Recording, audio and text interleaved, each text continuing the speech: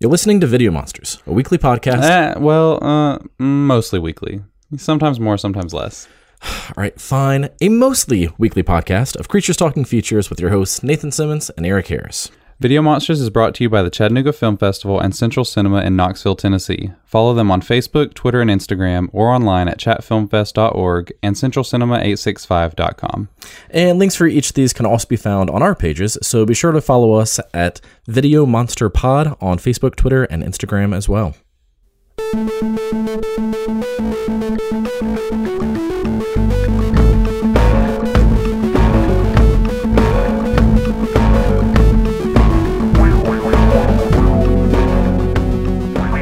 Hello and welcome to Video Monsters, where we take movies seriously, just not ourselves. I'm Nathan. And I'm Eric.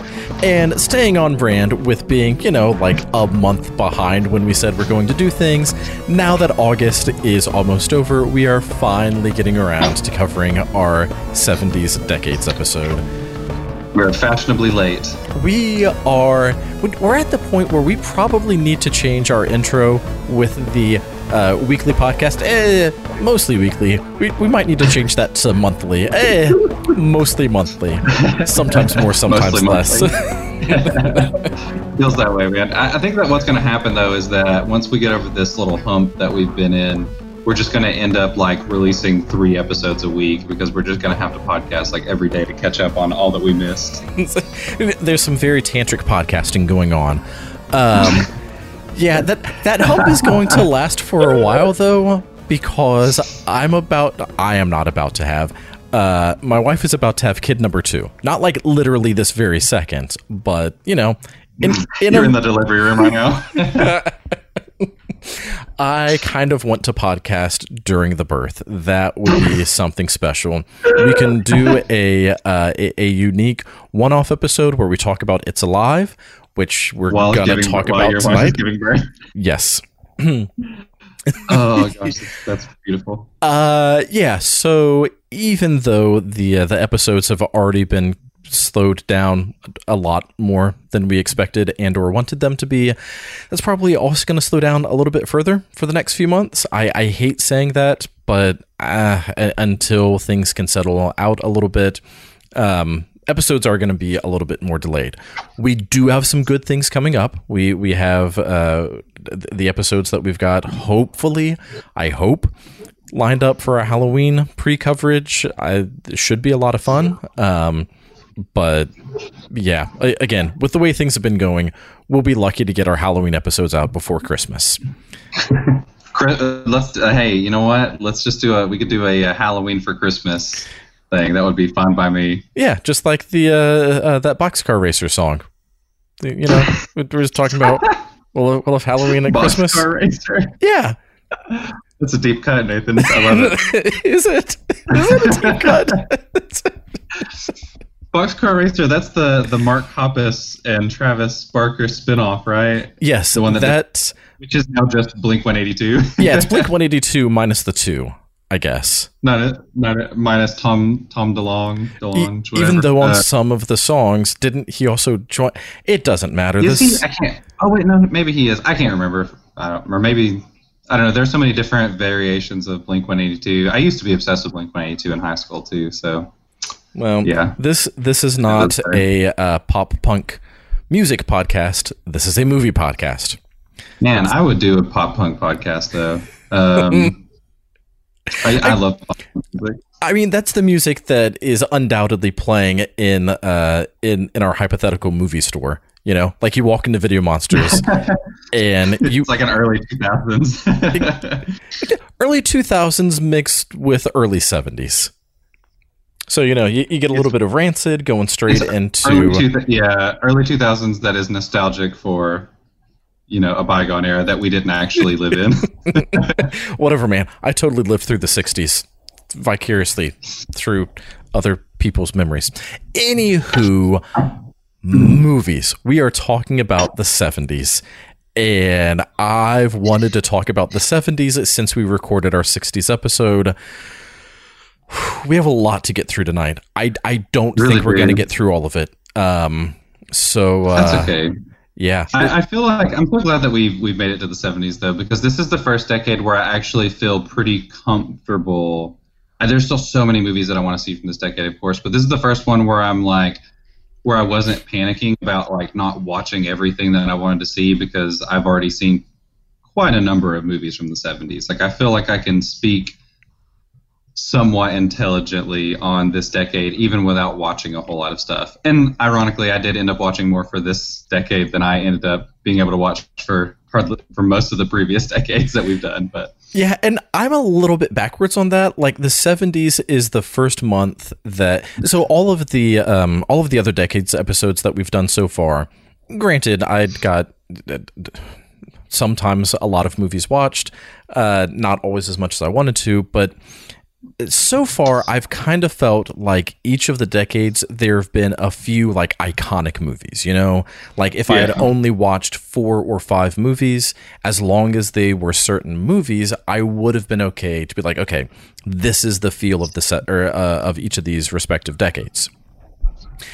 But by the time that we got to the end, even though there are still a lot of movies from each decade that I've not yet seen, and we could very easily turn this theme into just the ongoing theme of the podcast and still never run out of episodes, by the time we got to the end, I felt like, okay, I've watched enough from whatever decade. I'm ready to move on.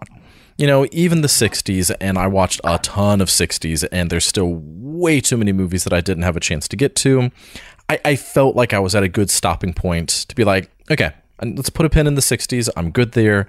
Let's start moving into the 70s.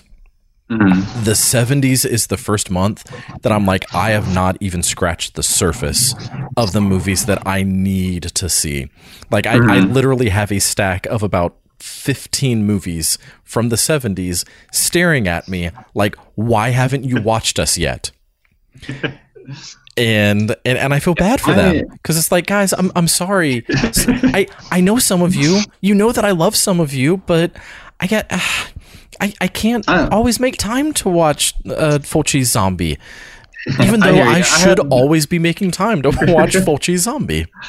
I hear you. I definitely, my short list that I made of movies that I was like, okay, these are the ones that I really want to try and prioritize, was much longer for the 70s than for most of the other decades. But I was like, I wasn't like panicking about it as much if I don't get around to them. I'm like, okay, I'll eventually get around to those. I've already seen, like, I think before I started this, I'd already seen like 60 movies from the 70s. So, like, I mean, a pretty good number there. Sure. And then I watched 12, and a lot of them ended up being rewatches, because I was like, you know, I need to, like, first of all, I ended up rewatching the Star Wars because my kids wanted to watch it for the first time. And so because those are great movies. Yes. And then there were a few others that I rewatched specifically because I watched other movies that reminded me of them, which we'll get into in a little bit. But yeah, I don't know. I felt a lot more relaxed about this one, where it was like, I'm comfortable where I'm at. Again, still like wish that I gotten to watch a little bit more, but you know, it's nice to always have something to go back to later. Yeah, and again, I still have so many that I need to watch. I only, and you're going to say only, but yes, I only got through 35 movies for the 70s. And of those 35, I had, how many have I had seen? I had seen 1, 2, 3, 4, 5, 6, 7 and a half, 8 and a half. What does that mean? You know, I caught part of it, but I hadn't seen it in its entirety. 10, 11, 12 and a half. So that has us at like, while you're counting, I just have to, I'm gonna vamp here for a minute I'm done counting now. Okay. I had seen about 14 of those 35. So more than half of what I watched were first time watches. But even so, even with watching 20 movies that I had never seen before, there's still so many on my list. Like, we're going to get to this one in a few minutes, but I still haven't seen Wicker Man. And I just watched this one for the first time. And I I hate to admit it, but also not as embarrassed to admit I still haven't seen any of the Jaws sequels. And I know they're not Jaws, so it's fine. But it's also like, for Jaws to be a perfect movie, I know that these aren't going to live up to it, but there's still that part of me that's like, I need to at least see them to just add that to my experience. I've not seen nearly enough kung fu movies. I've not seen nearly enough blaxploitation movies. There are still so many that I need to see. It's just... But you know what, Nathan? Of those 14 or so movies that you had seen from the 70s, none of them were The Godfather. And you finally got to see The Godfather. Are you going to keep doing this even now that you've watched it? Just for the audience at home, there were so many times throughout the month where I was like, have you watched The Godfather yet? And then I kept responding to you only in like Godfather gifs for a while. You would message me, and you were just like completely ignoring every single thing that I said about The Godfather. And for a minute, I was genuinely convinced that you were not going to watch The Godfather for this episode, and I was going to be very upset with you. My favorites were when I started talking about it as if I had seen it, but just blatantly talking about not that movie. What was it? Was it we were talking about Bugsy? Is it this one? I don't know. At one point, I might have sent you like a picture of Sylvester Stallone from Oscar. Did you ever see that one? I've never seen it, but I know what you're talking about. Yeah, that's the poster has him like hanging from the clock tower, like he's. Like that doesn't have anything to do with anything in the movie. It's it's so dumb. But it does have what's his name? It has Tim Curry as a dialect expert, and he says something about having dangling participles, and a dude checks his crotch, like where. So that's a joke that stuck with me since I was a kid. That sounds like it would be so horrible, but also not bad because it's Curry. There's a heartwarming charm about Oscar. It's not good. just want to be clear here. It's not good, but it's not bad. Like, I hope it's at least better than Rhinestone. Have you ever seen Rhinestone? I have not seen Rhinestone. Stallone is coached by Dolly Parton to become a country singer, and Sylvester Stallone tries to sing country songs, and it is just as incredibly horrible as that sounds. No, but it has Our Lady of the Holler, so anything that has Dolly cannot be bad. Oh, I mean, that is absolutely true. However, you need to listen to Sylvester Stallone singing country music because, wow. I believe quite it. An experience. So, rather than talking about the movies that we haven't seen, let's start talking about the movies that we have seen. And if anyone out there, if you've caught some of our previous Decades episodes, you know what you're in for.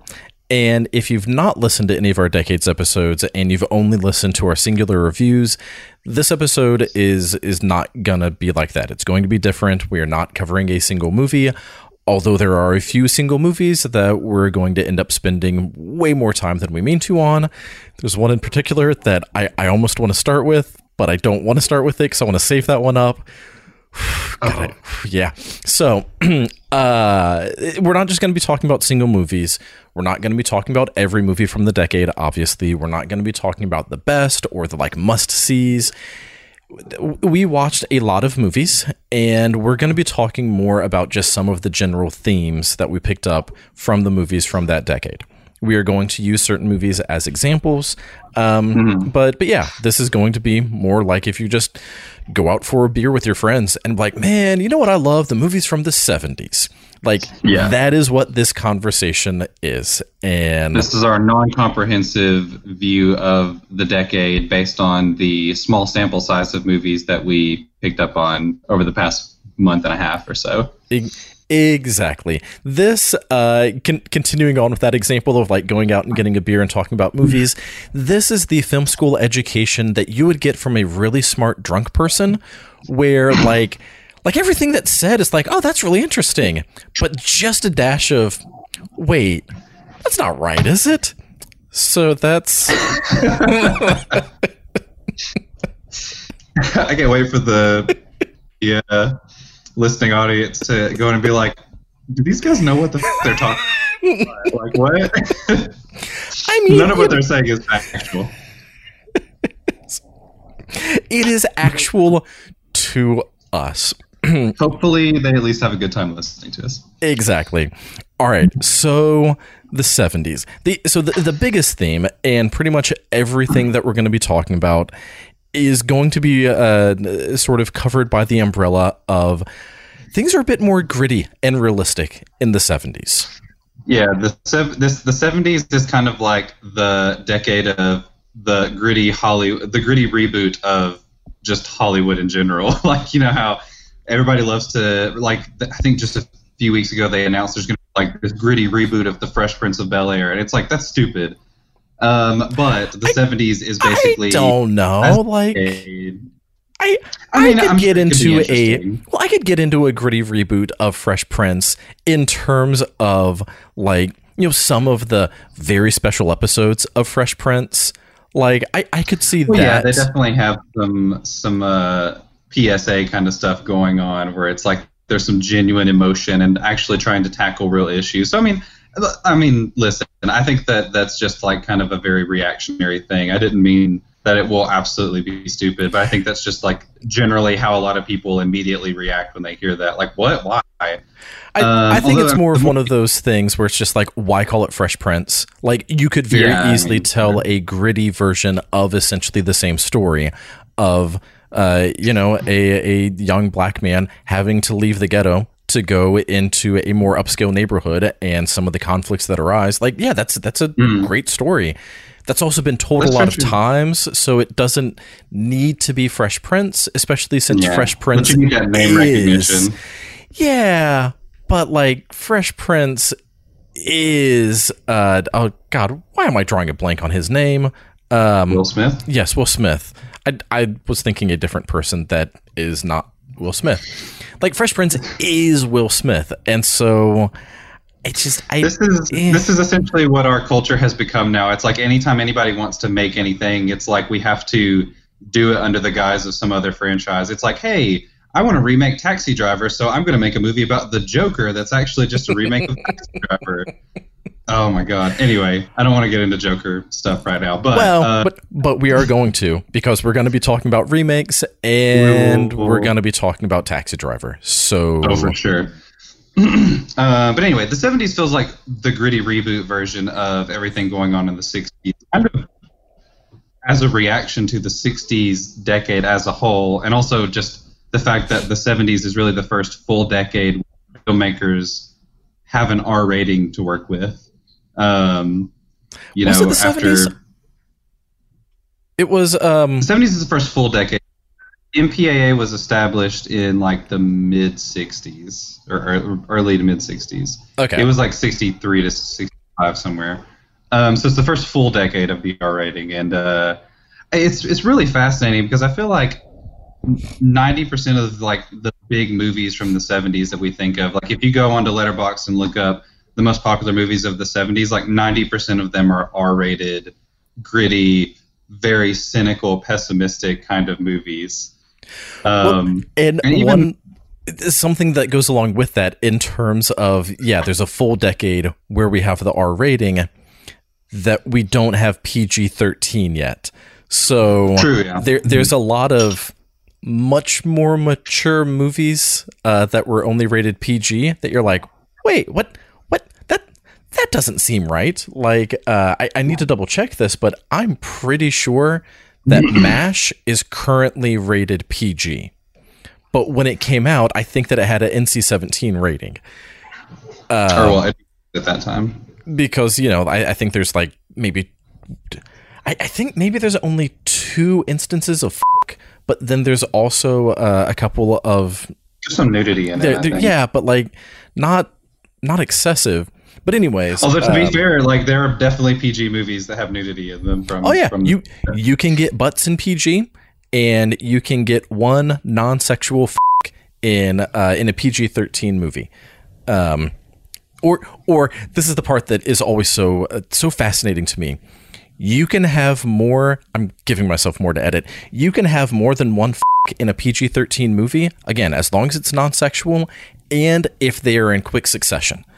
So, like, if there's someone, like, flying a fighter jet and their engine explodes and they go, like, that can still be in a PG-13 movie because it's, like, counted as one instance. That's interesting. I'm trying to think of movies. I know that there are a few movies that have multiple uses of the word that are PG-13, but I can't think of any at the moment. Anyway, not that matters. 70s. but it does matter because of the fact that as there is that more gritty realism, and because PG-13 does not yet exist, there's a huge gap between is this enough to warrant an R rating or not. And so there are some things that are PG that I think are probably pushing the bounds because they don't quite hit R. And then there's probably a lot of things that once they hit R, they're just like, all right, cool, we're at R rating anyways. Let's just go ahead and do as much as we can. Right. Invasion of the Body Snatchers. That's one that is PG that blows my mind because there is one scene of incredibly graphic violence where a face gets bashed in. And then there's like a pretty... Yeah, but not a real face. It's not a real person face. But still, it's pretty graphic. And also there is a lengthy-ish scene toward the end of nudity. Anyway, that's one example. But again, it's non-sexual and it's a pod person. So, like, maybe they said it's not real nudity. It's just like looking at a flower without their stems. You know, if we're gonna keep building off of our Batman episode. Oh Lord, that's hilarious. Yeah. Even the PG movies in the 70s were pretty harsh. Yeah. Or Jaws, PG movie. Man, we've already started like 8 different directions that we could be going. We did. Let's start with one. Let's find one thing that we want to focus on and start heading down that path. Again, pretty much everything is going to be under that more gritty, realistic nature. So, do you have a preference of where you want to start? Maybe we should talk kind of broad about why we think it's so gritty and why we think that there is such a kind of pessimistic attitude in these movies. It kind of started in the late 60s, I think, but then the 70s as a whole feels very much like a reaction to just all of the chaos of the late 60s, the Vietnam War and the Civil Rights Movement. And it feels like in the 70s, in the aftermath of all of that, and then even with the Vietnam War wasn't even really over in the beginning of the 70s. But like, it just feels like everyone is just so distraught. I feel like there's nobody trusts the government anymore. People are being assassinated. It is a pretty dark time. And I think that the art as a whole, like the culture of movies, is a reflection of that. Oh, yeah, like movies absolutely reflect the society at the time. And that's one of the things that, man, I've really loved about going back through and some of the movies that I had seen before or just movies that I had never seen before, actually watching them in a concentrated, I am watching this decade.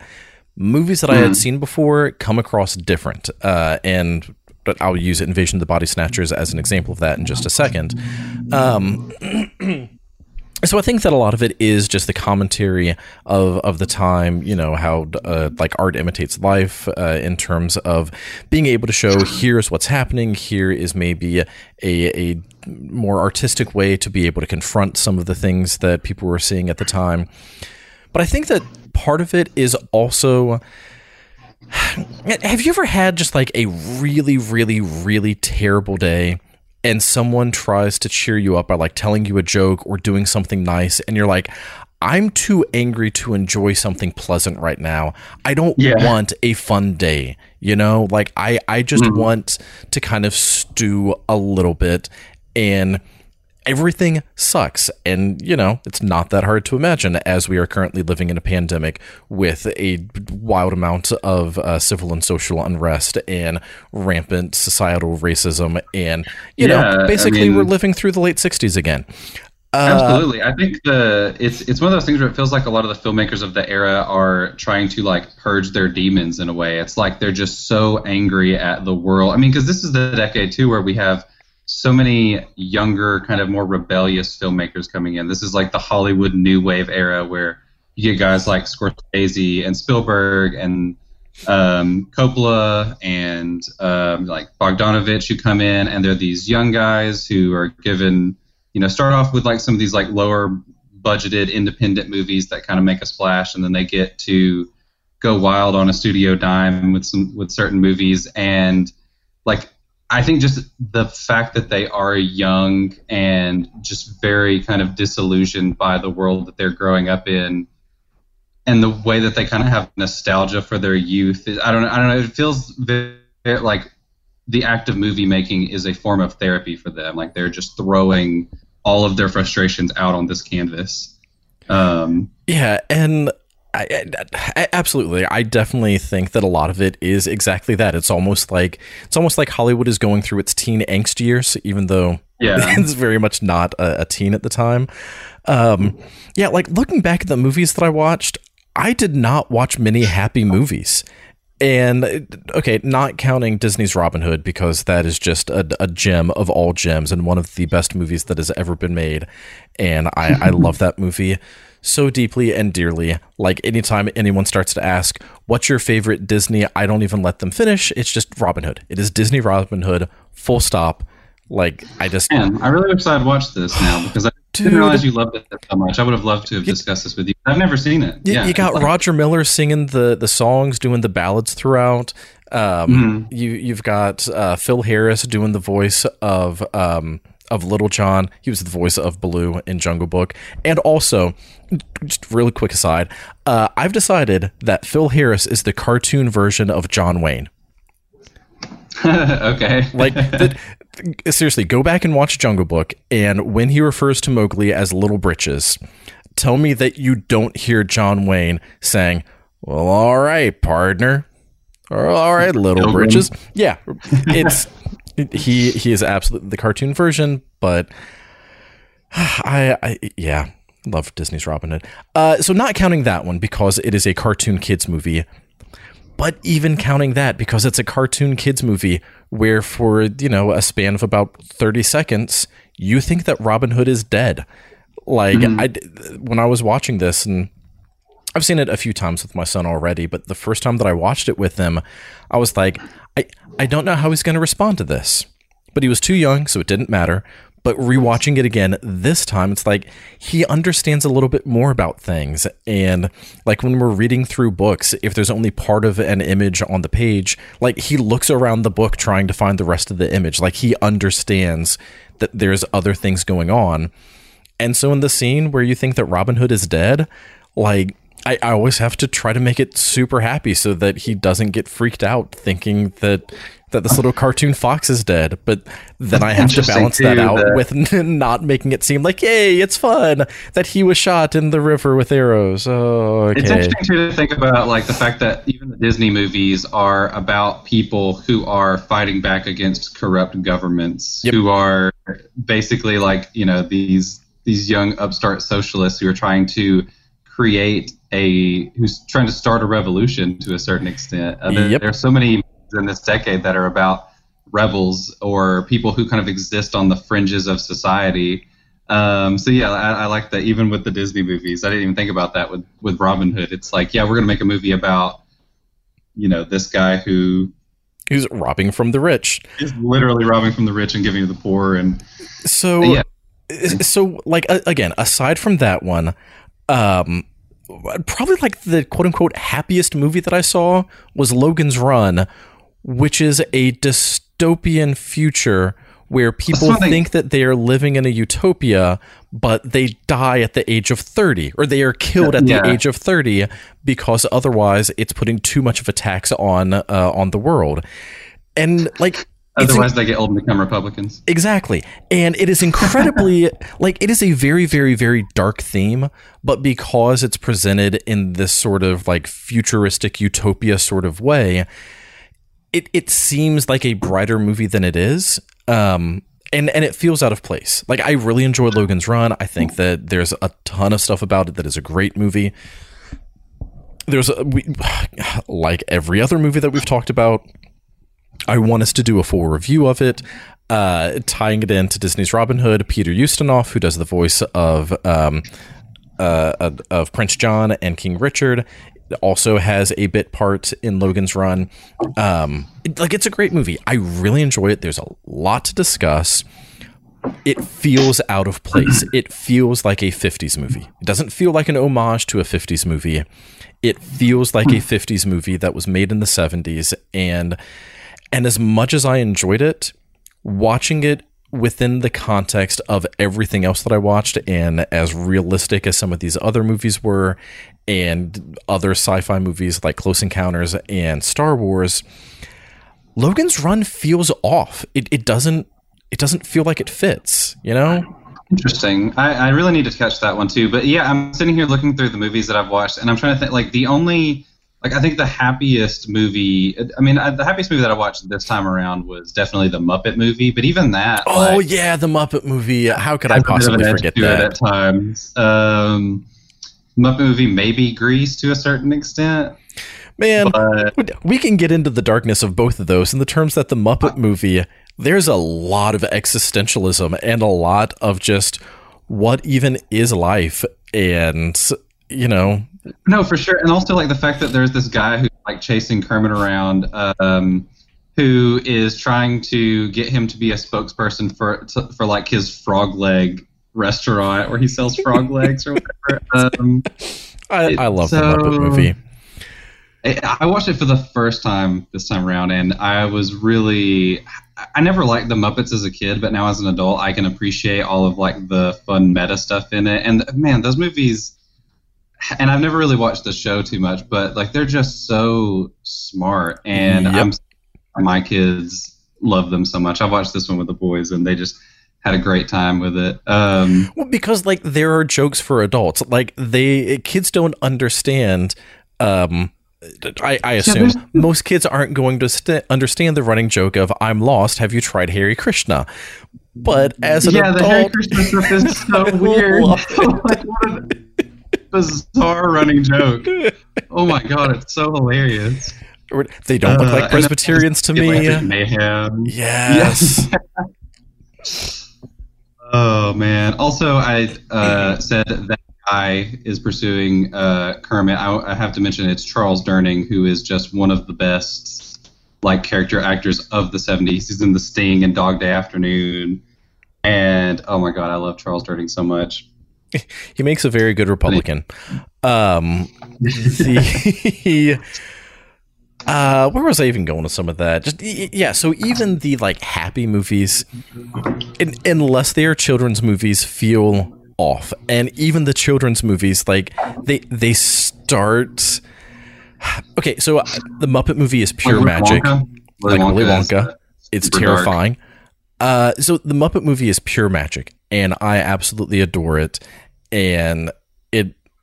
God, how could I possibly have forgotten that? As I was scrolling through, I just overlooked it. I love that movie more than I can possibly imagine.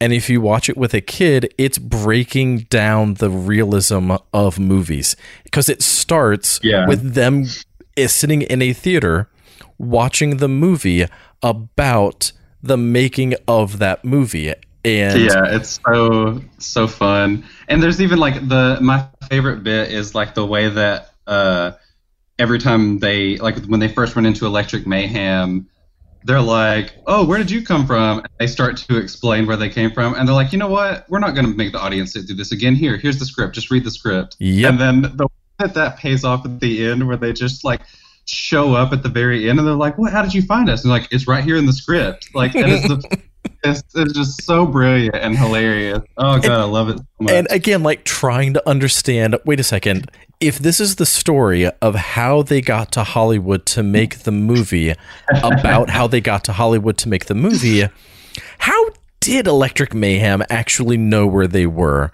You know, like, the paradox of it is just so funny. Exactly. So even in one of the happiest movies ever, there's still that breaking down of the magic of movies to be like, guess what, kid? Movies aren't real. This is all fake. Grow up and deal with it. And like that's kind of what the 70s feels like. It really does. To a certain extent. There are a few. There's one 70s movie in particular that I watched that is absolutely trying to be a very gritty, realistic movie, but 100% lives in a fantasy land. That movie is Death Wish, and I don't know if you're ready to get into that. But, let's dive into Death Wish, because it is one of the most 70s of possible 70s movies, and I got some thoughts. So yeah, what are some of your thoughts on Death Wish, keeping in mind that we cannot do a full review on it? So before we even dive into it, vigilantism is absolutely a theme from the 70s, and once we get done talking about some massive shortcomings of Death Wish, we're going to mention a few really, really, really good examples of how to make a vigilante movie that doesn't try to... Death Wish just feels off. What are your thoughts? What are your thoughts of Death Wish? I think that the problem with Death Wish is that I think the people who made the movie don't really know what kind of story they were wanting to tell or what kind of tone they were going for, because Charles Bronson said that this is a movie that does not glorify violence. He's like, this is a movie that is basically saying that violence only begets more violence. But I don't think the movie itself is saying that, because it's taking itself way too seriously, and it's also trying really hard to make you realize that Charles Bronson's character of Paul Kersey is a good guy. Right. So for anyone who doesn't know, basically this is a movie where Charles Bronson plays a quote-unquote bleeding heart liberal, which, ha-ha. He also whatever. Is, oh crap, he was a conscientious objector when he was in the war. He hates guns because his dad was killed by a gun and all this stuff. So they make him out to be this kind of pansy liberal whatever. And so at the beginning of the movie, Jeff Goldblum and a few other thugs go in and rape and murder his wife, and then, well, I guess they I don't know, I don't remember exactly, his wife dies. Yeah, I don't know if she was murdered or if she died from trauma, but it was trauma, because she died in the hospital, because there's the scene where Kersey shows up at the hospital, and he literally has been standing there for 30 seconds. He's like, why is it taking so long? Why won't anybody help me? Blah, I'm so helpless. What can I do about being so helpless? It's so ridiculous. It is an odd scene. But yeah, they sexually assault and physically assault his wife and daughter. Yeah, and his daughter has lasting trauma for the rest of the movie. To the point where it puts her in a coma practically, which is a little bizarre. I mean, maybe I have thoughts about that. I think that was also a thinly veiled and poorly executed critique of mental health at the time. And I think that she was being over-medicated. I think that they didn't know how to actually address sexual trauma. And because and so their response was just, I don't know, here, try this drug. And her husband just didn't feel like dealing with it, and so he wasn't being very supportive, and let's just keep putting her in a new hospital. And they don't flesh that out, but just understanding some of the history of mental health in America, I think that might have been part of what was going on. Maybe. Yeah, and I think you're giving the movie way too much credit. Of course I am. Anyway. I also give Charles Bronson more credit, but I'll get to why in a second. So I think the biggest issue, though, is that basically what ends up happening is Charles Bronson constantly is running into, quote-unquote, the filth on the street, which is normally just black men standing on the street, which that's a whole other issue. But anyway, so basically he ends up having all these people that's oh, what you really need to do is you need to get a gun. And so he gets a gun, and then he just decides to randomly go outside and wait to be accosted and then murder whoever tries to mug him. And then he ends up becoming this kind of Bernie Goetz style vigilante where the city is applauding him for his deeds, and the police are focusing so much on him. And it's so tone deaf in the way that it handles it, because every time he kills somebody, the movie goes to great pains to make sure that you know that every single person he murdered was a horrible person with a huge rap sheet that the police just never caught, or whatever, or like they've been arrested but just keep getting released back into the world to murder more people and mug more people. Right, just like those low-level thugs that are gonna rob you. Yeah, exactly. And it's one of those, it's so stupid because like the movie's ultimate kind of like philosophy here is like, because Paul Kersey is taking matters into his own hands, he is making New York City a safer place. It's like, yeah, we've seen that muggings are going down and blah, blah, blah, and the police are just upset because this man is doing their job for them. And yet, despite that, literally every single time that Charles Bronson, who is a pretty intimidating looking dude, despite the fact that he has a ridiculous haircut, every time he goes outside, he gets mugged. Every single time he goes out. Part of that is because he is baiting them.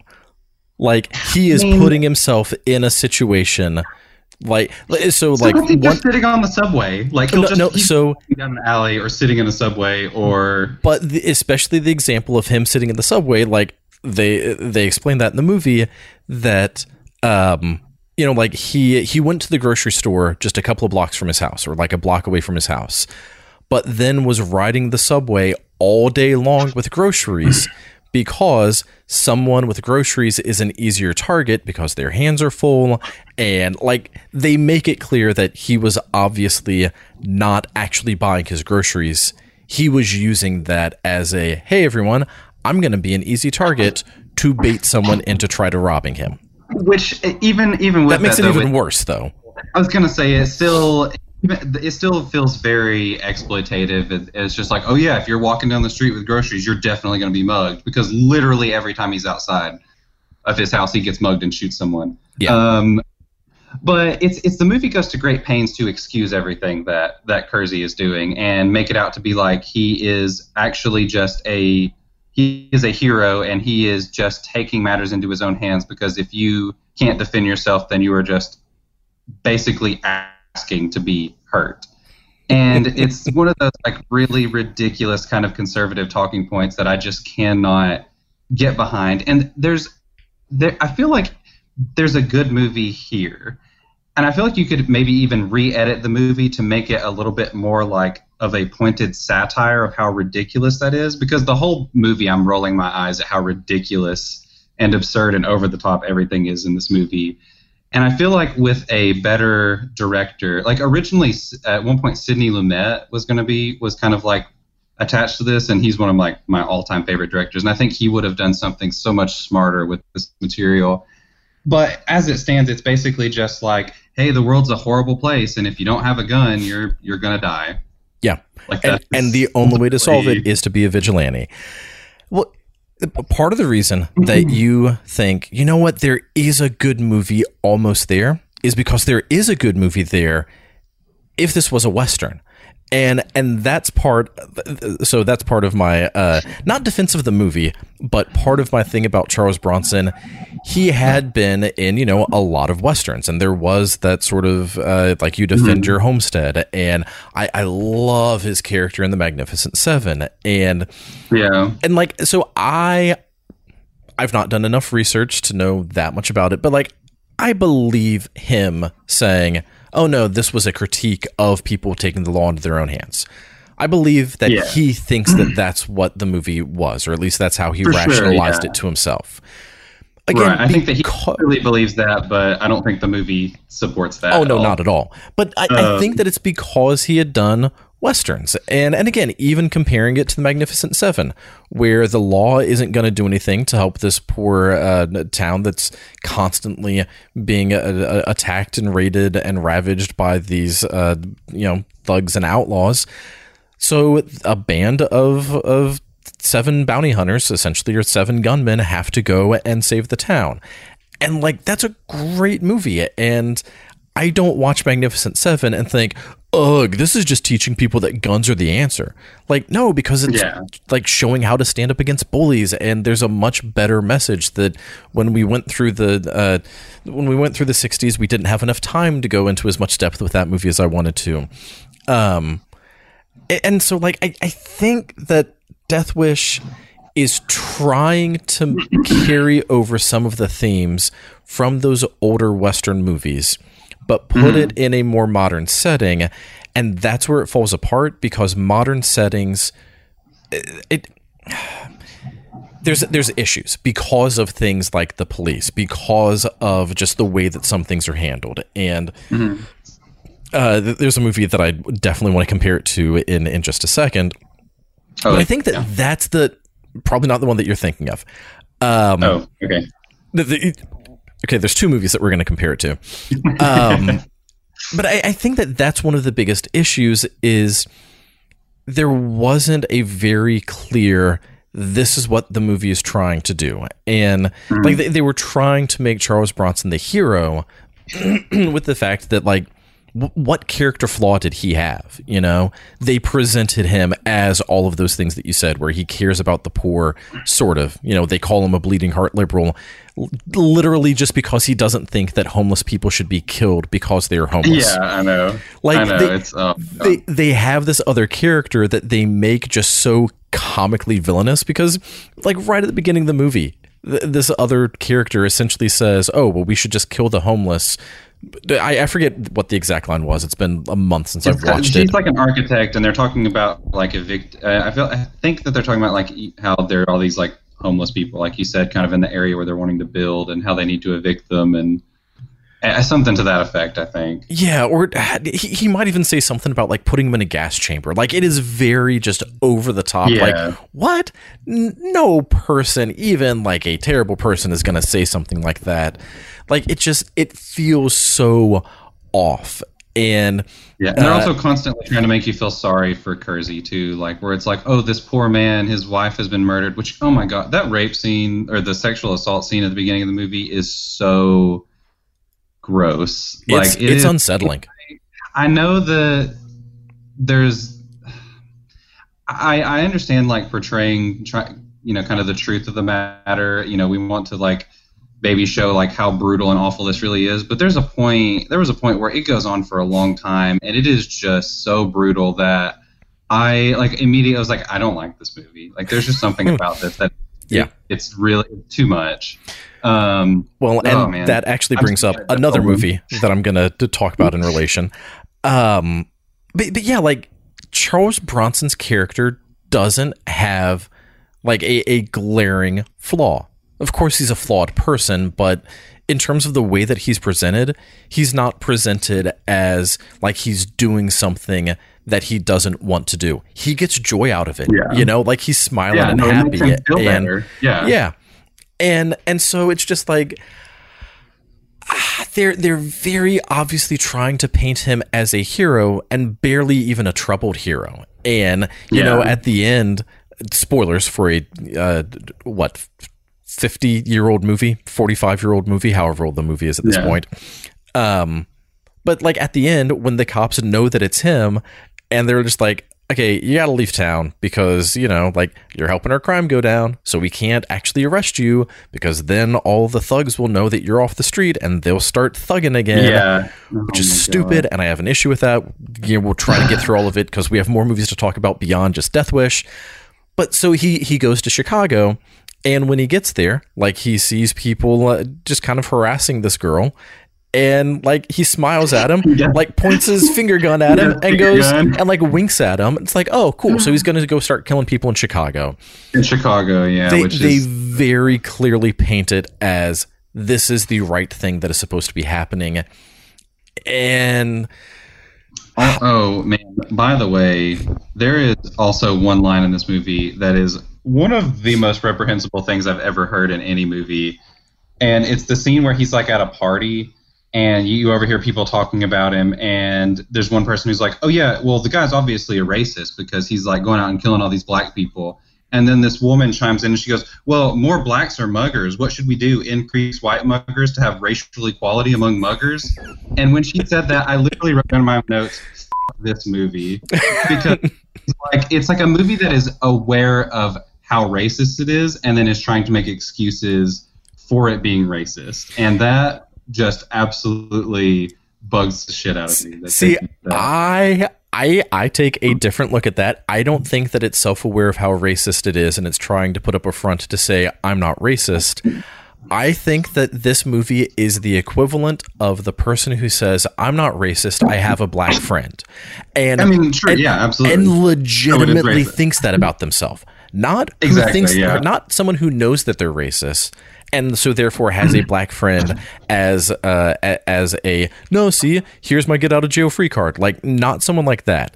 Someone who legitimately does not see the racism in the things that they say, and then uses videos like the ones that Candace Owens puts out as, see, this proves why I'm not racist. Like, they legitimately do not see how they have succumbed to their own personal and systemic racism. I think the need to, that unshakable need to defend yourself, in my mind, I feel like subconsciously, deep down, that's like, okay, I might be kind of racist, but I feel justified in being racist, and here is why. Right. I mean, like you said, they're probably not self-aware enough to realize it, but I think somewhere deep down, they know. Maybe. But that's what this movie feels like. I'm being very judgmental and generalizing, so maybe I shouldn't do that. But here's part of why the movie, to me, doesn't work. His wife and daughter are brutally raped at the beginning, uncomfortably so. Like you said, it is a very, very, very uncomfortable scene to watch. And so Charles Bronson goes out and starts murdering people who are trying to rob him. To me, there's such a disconnect of how violent the crime is at the very beginning, and people who I assume that in a big city that they do not have enough economic opportunities, they might be robbing someone literally to try to feed their family. And I think that there is a disconnect, for me at least, of how violent the initiating act was, and then the people that he goes out and murders. Yeah, that's why it bugs me so much that every single time he kills someone, the next day there's always you always hear a newscast in the background that's like, oh, so-and-so was killed in the park the other day, and he was wanted for this crime and this other crime and assault and blah, blah, blah. And it was every single time he kills someone, it's they go out of their way to stop the movie in its tracks to say, this is a really bad guy. So Kersey's not doing anything wrong. He's just killing really bad people. Right.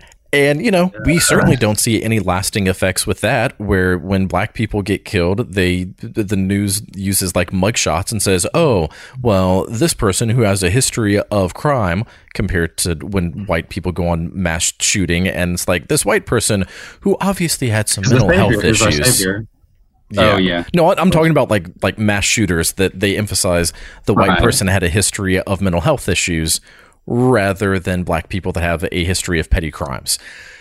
There's obviously lasting impacts about movies from the 70s, and once we get through a few more of these vigilante movies, we might need to spend a second talking about that, but also recognizing that we still have lots of movies that we need to talk about, and we spent a lot of time talking.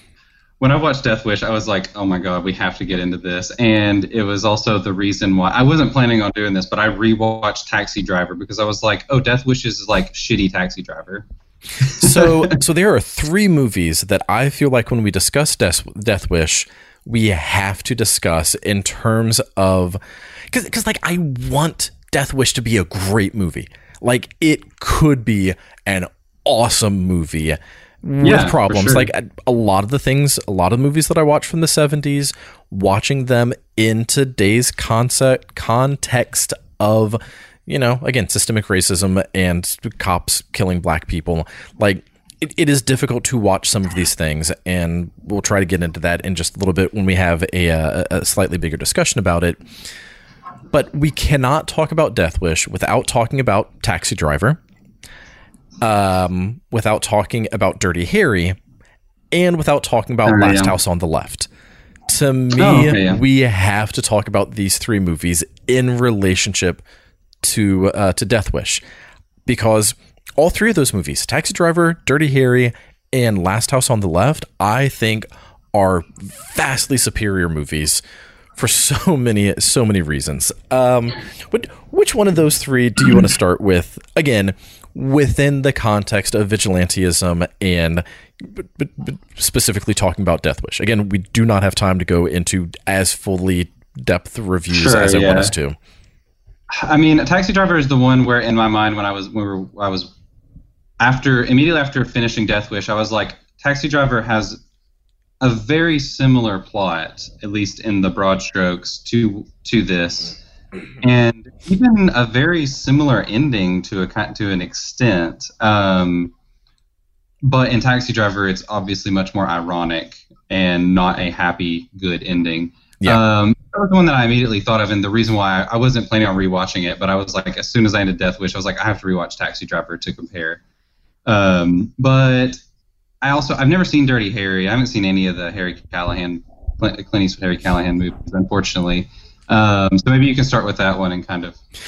All right. So with Dirty Harry, again, like, because I watched Dirty Harry not that long after watching Death Wish, and so a lot of the things about Death Wish that made me go, this is a problematic movie, especially in today's context. Watching Dirty Harry, there was a little bit of that lingering. This is kind of a problematic movie in today's context because the basic plot is there's a serial killer who is, sniping people on the rooftops of San Diego. Is that where they are? LA? I don't know. Some major city. I'm pretty sure it's out on the West Coast. It doesn't really matter, but there's a serial killer, and he's sniping people, and like sending messages into the police saying, if I don't get whatever, like $100,000, then I'm gonna kill a priest tomorrow, type of thing.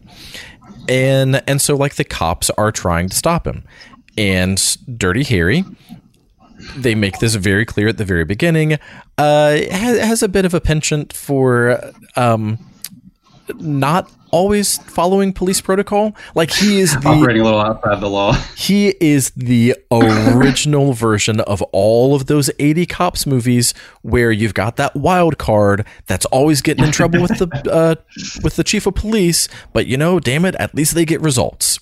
The resident fascist. Not necessarily the fascist, but the again, like, think of any of those 80s cop movies where like they play up the, no, this is the last straw. If you do this again, it's going to be your badge. And then, like, they do it again, but it brings in the big bad. And so there's the ooh. We give you a slap on the wrist, and there's usually the scene where they do get their badge or their gun or whatever taken away, and then they end up having to go outside the law and then they get it back in the that whole. So I do love that trope, honestly. So it's fun. All of that, I think, started with Dirty Harry because he's a bit of a rogue. He has his enormous, like 44 Magnum. He's got his gigantic, ridiculously, comically almost Joker-esque gun, that his 6-shooter. So he is still very much like living in the Old West. And like, you get that classic line of, I know what you're thinking. Did I fire 6 shots or 5? And all the excitement, I lost count myself. So what you really have to ask is, do you feel lucky, punk? Like, that classic line, he says to just like some like bank robber at the very beginning, where it's just like, really? Yes, they're breaking the law, but again, do you need to kill him? Relating it to current things, which we'll get into in a minute. So, like, he is definitely using excessive force. I mean, one of the Dirty Harry movies is like Maximum Force, I think. Like, is it Magnum Force? I think I thought it was Maximum. Anyways, doesn't matter. You might be right. Isn't one called The Enforcer? Probably. A lot of them have Force in the title, I think. So I've only seen the first one. I've not seen any of the sequels. Yeah, Magnum Force, The Enforcer, Sudden Impact, and the Deadpool. Yeah, so like the rest of the movies in the series tell you what you need to know about the character from the first one. So yeah, like he operates a little bit outside the law, sort of. And there's this sniper killing people, and so they're trying to catch him. And spoilers, I don't really want to spoil this, but to talk about why, like, we have to. So if you don't want any spoilers whatsoever, skip ahead a little bit. But he does eventually catch the killer without following proper police protocol.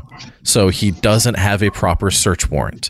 And like, does the killer get to go free? And he used excessive force. And so the killer goes free because of technicalities. Oh, that's nice. Yeah. I mean, at least nice that the movie does that. Reprimand. Well, yeah. Except for the fact that we'll get into some of these bigger concepts in just a little bit. But like then the killer gets a restraining order against the cop, and because of like protocol, they have to follow it. And this like actually sounds kind of awesome. Oh, it is an amazing movie, and like watching it, you get so frustrated, and you understand Dirty Harry, and when he is, you know, like he shoots the guy in the leg and then like stands on his leg and like twists, and so like you feel that pain, and you're kind of rooting for him. Like you are rooting for Dirty Harry in that moment because of the horribly vile things that this killer has done. And so like watching it again, there's still that vigilantism, except he is a cop doing excessive things. But at least in Dirty Harry, again, he's doing this to someone who has been murdering people and like has kidnapped a 14-year-old girl, and like it there's something a bit more cathartic about it, where it's just like, yes, this movie shows you the evil of the world, and so when Dirty Harry is taking out the trash, like you feel better about it, rather than Death Wish, where they show the evil of the world and then he just goes around just killing people for his own enjoyment. Like there's just such a disconnect in Death Wish. There's just no subtlety to it whatsoever. I have one interjection here, just a fun fact that I just realized. Dirty Harry is directed by Don Siegel, who directed the original Invasion of the Body Snatchers, which was remade in the 70s as Invasion of the Body Snatchers, in which he has a cameo where he is credited as Taxi Driver. I found that to be a really fun way to tie this whole thing together. Oh man, that's amazing. And there's one other little connection from the 50s Body Snatchers to the 70s that we'll get to in a minute. But yeah, so Dirty Harry, like you get that sense of realism, and because he has to operate within the realm of like the police force, and you see like, oh, he didn't have a warrant, and so the killer gets to go free. Like you feel that injustice, and you understand why he's doing what he's doing, and it makes more sense. It is still glorifying guns. It is still glorifying vigilantism, even though he is a cop. He is definitely being more vigilante-esque. But like it makes more sense, you know? Does that kind of make sense? It makes sense to me what you're saying, yeah. Yeah, so Dirty Harry is a great movie, and again, in a minute, I'm going to come back to... I mean, this might be something towards the end of just why vigilante movies from the 70s are so problematic for today's world. But, so that's why comparing Dirty Harry to Death Wish, Dirty Harry, vastly superior, aside from the fact that it's just a better movie. And, I mean, come on, it's Clint Eastwood. How can you not love Clint Eastwood? It's kind of amazing. I can understand why currently you might not love him as much, but coming out of Good, Bad, and the Ugly, Man, 60s and 70s Eastwood is fantastic, even as a director as well. Like I'm a big Eastwood fan as a movie star for sure. He's got a lot of charisma. So Last House on the Left, The reason that one is relatable, and the first time that I was really made aware of this was watching the documentary Nightmares in Red, White, and Blue, where it's, going through the history of horror in America, and it's talking about how, each decade of horror, like it represents different societal horrors and all of this other thing. And when talking about, I don't think that it was necessarily talking about the 70s, but one of the points that was brought up, and it's a point that I've talked about in regards to horror movies long before that documentary, but it's just such a great documentary that like it emphasizes a lot of what I say about horror. It emphasized the fact that with horror movies, you see realistic outcomes of terrible things. Yeah. Even when the stuff that happens might not be very realistic, there's still a realistic outcome. So in Last House on the Left, again, a couple of girls get raped and murdered, similar to Death Wish.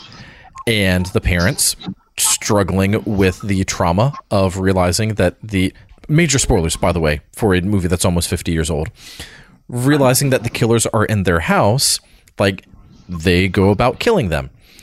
And again, like it's not that it's a good thing, but at the end, the look on the face of the parents of just, all right, they're dead. Our daughter's still dead. Not only is our daughter dead, we have killed other people. So now like they have two traumas that they're living with. And you don't... Exactly, yeah. It's not explored a whole lot, but the look in their faces tells you, yep, this didn't bring our daughter back. There's nothing triumphant about that ending. It is actually kind of getting more at what I think Death Wish wanted to get at, or at least what Charles Bronson said that he thought Death Wish was about, where it's like violence just begets more violence, and ultimately nothing changes. It's just, oh look, yeah, like you said, we had this trauma happen to us, and then we lashed out because of it, and now we have additional trauma that we have to deal with. Right. On top of our grief. And it's a horrible, like, just gut-wrenching kind of movie. I recognize Last House on the Left as an important movie. I don't really like it. I do think that it is successful in what it is trying to do outside of its ridiculous soundtrack and its horrible ability. Like, it's the worst tonal jumble of a movie I've ever seen. Like, the way that it treats those cops as like bumbling idiots, and it plays like the goofy ass like banjo music every time they're on, is the most jarring tonal shift in any movie ever made. Wes Craven is no Tobe Hooper. Oh yeah, no, he's not. I feel the need to defend Wes Craven, but not for Last House. Last House Left is not a movie that I enjoy, and I think it's not a great movie, but I do recognize its importance in film history. See, I actually think that it's a better movie than you do. I don't want to say that I like it because that sounds weird. I don't think that anyone should like Last House on the Left. I think. I mean, I agree with you. I do think it is a well-made movie to a certain extent. I think that it achieves what it set out to do. Like, it is not that.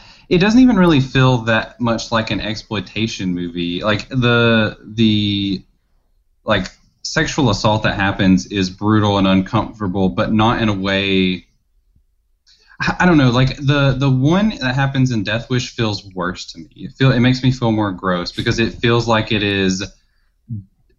I guess it makes you more aware of the artifice of the movie because you don't really know any. Like, his wife and his daughter are not characters; they are plot devices. Right. And in Last House on the Left, you get time to spend with those characters up front a little bit, and they're hanging out, and they're just teenagers having a good time. And there's something that feels so much more like gut-wrenching about it and shattering and emotional when it happens. Whereas in Death Wish, it's just gross. Yeah. I do. We're not talking about Last House on the Left. I think that this is actually one of Craven's better directed movies because I feel like the performances feel a little bit more genuine. Little things like after the three like rape and kill the girl, and they're just like looking around and like trying to wipe the blood on the grass and wipe the blood off their hands. Nothing is said, but you get that sense of, are they remorseful? Like, do they feel bad about what they just did? And then they go on to do something terrible again. And so it's like, all right, so maybe they felt remorse, but then instantly didn't, or maybe they felt remorse, but then realized, well, that's the path that we're on now. Like, I think that there's a lot more subtleties in how things are presented in Last House on the Left. I think it's a very, again, I don't want to say good because that doesn't accurately represent how graphic and how bad some of the things are. And like any sort of rape revenge movie, I don't think that anyone should enjoy watching a rape revenge movie unless it's revenge. But like, I don't actually think that those movies are supposed to be enjoyed. I think that they're supposed to be important, if that makes sense. And yeah, I mean, I think the emotion that they are trying to evoke is not of like, you're not supposed to be like smiling and hooting and hollering, which is kind of what they do with the remake a little bit. Like the Revenge and the remake, if you've seen it, it's like I've not seen the remake of that one, and I've not seen the remake of Death Wish. I haven't seen that, the Death Wish remake, but yeah, the remake of Last House on the Left is a completely unsubtle. It's a fun movie, but it's also one where it's like it feels kind of more in that gross area where it's like you really just love seeing them kill these horrible, like seeing the parents kill these horrible people. It revels in the violence a lot more than the original movie does. I mean, it sounds like it's leaning more into the, hey, if you're watching horror movies, like this is part of what you're watching, rather than horror movies are supposed to kind of make you feel uncomfortable. And you're supposed to be like, oh, right. Horror movies aren't scary because of the monster. They're scary because of the evil in the world that they're representing. And Last House on the Left absolutely represents that evil. And again, you don't get... You get closure, but you don't get resolution. It's like, yeah, they killed them, but... I still just feel gross. And the movie that ends on an ellipsis, essentially, where it's like, yeah, this isn't really over for them, and it never will be. Yeah, and like, what are the cops gonna do? Like, obviously, they have to arrest the parents because they just killed someone, and like things just feel so off compared to Death Wish. And one of the and that brings us to Taxi Driver, where Death Wish also could have been a little bit more successful if Charles Bronson, or not necessarily successful, but I think a better film. How did our 70s episode turn into a Death Wish kind of sucks episode? Death Wish could have been a much better movie if Charles Bronson had started out a great character that you're rooting for and you understand why he is killing the people who assaulted his wife. And by the end of the movie, you're like, oh, he's a villain. Like, he is a bad person. The movie does not present Charles Bronson that way. A normal person should be thinking about him that way, in the sense that, like, oh, he's enjoying killing people for petty crimes. That's kind of messed up. But the movie doesn't present that. That's just, a sense of conscience that presents that. As opposed to Taxi Driver, that you have a protagonist, I guess. Like, is he ever really a protagonist, or is he just the main character that goes more downhill from the start? I mean, I think he's definitely the protagonist. I mean, he's the protagonist because he is the taxi driver. I mean, he's who the movie is about. Robert De Niro is in almost every single scene of the movie. Yeah, no, when I'm talking about protagonist, I don't mean main character. I mean, like, the force of good that you are rooting for. Oh, no, I mean, he's not a force of good at all. He is a wayward soul who is just completely lost in the world. He's someone who desperately is trying to make connections with other people and failing at every level. And because of that isolation that he feels, and because of his position as a taxi driver and all the filth that he sees in the world, he feels spurned to action so he can feel something or feel appreciated or feel like he is actually making a difference in the world, because otherwise he just has this sad, lonely existence, which is immediately so much more compelling than the nonsense you get out of Death Wish, because even though, most people who watch that movie do not feel compelled to go out and murder people to feel something, I think that it's immediately relatable and you can immediately empathize with him, which actually makes what he does at the end of the movie so much more horrifying. I love Taxi Driver. I think it is truly a brilliant, incredible movie that is also, unfortunately, one of those movies that is misread by a lot of people. And it is like so many other movies. It's like a Fight Club kind of thing where it's like an incel textbook. I was just about to say it is a movie like Fight Club where people watch it thinking that Robert De Niro's character is the quote-unquote hero to be glorified. Like, yeah, I get why he was doing it. He was trying to clean up the filth rather than it being a biting satire and commentary of, this is not good, people. Like, just because the main character is the main character doesn't mean that you root for them. Sometimes they're the main character so that you can dwell in why they're rotten. And people don't get that. It's so fascinating because that makes the irony of the ending like doubly ironic, because like at the end of the movie, I mean, again, we're going to spoil this a little bit here. At the end of the movie, Travis Bickle is hailed as a hero for going in and saving this little girl, when in reality he has just absolutely traumatized her for the rest of her life, and even to the point where her parents write him a letter. Let's talk about the ending. It is so it is a quote unquote good ending. Like, he prevails, he gets the attention that he wanted, he feels like he has done some good in the world, and yet that. Well, the fascinating thing too about it is, like, before all of that happens, he was going to go and assassinate someone. He was going to go assassinate a presidential candidate. And what I love about this movie is that it is absolutely like focusing on that thin line between hero and villain, and how a lot of times they are kind of one and the same. It's like if he had succeeded in his mission to assassinate that presidential candidate, he would be vilified. But instead, he takes his aggression out on these people who, are considered to be filth by society at large. So therefore, his violence is justified in their eyes, and it's okay, despite the fact that he has done nothing good. I mean, I don't know. It's so fascinating, and it works on so many different levels. So let's talk about the ending, because I think that you are wrong. Oh, wow. Okay. I think, I'm not alone in this. He's dead? I think he is either dead or in a coma.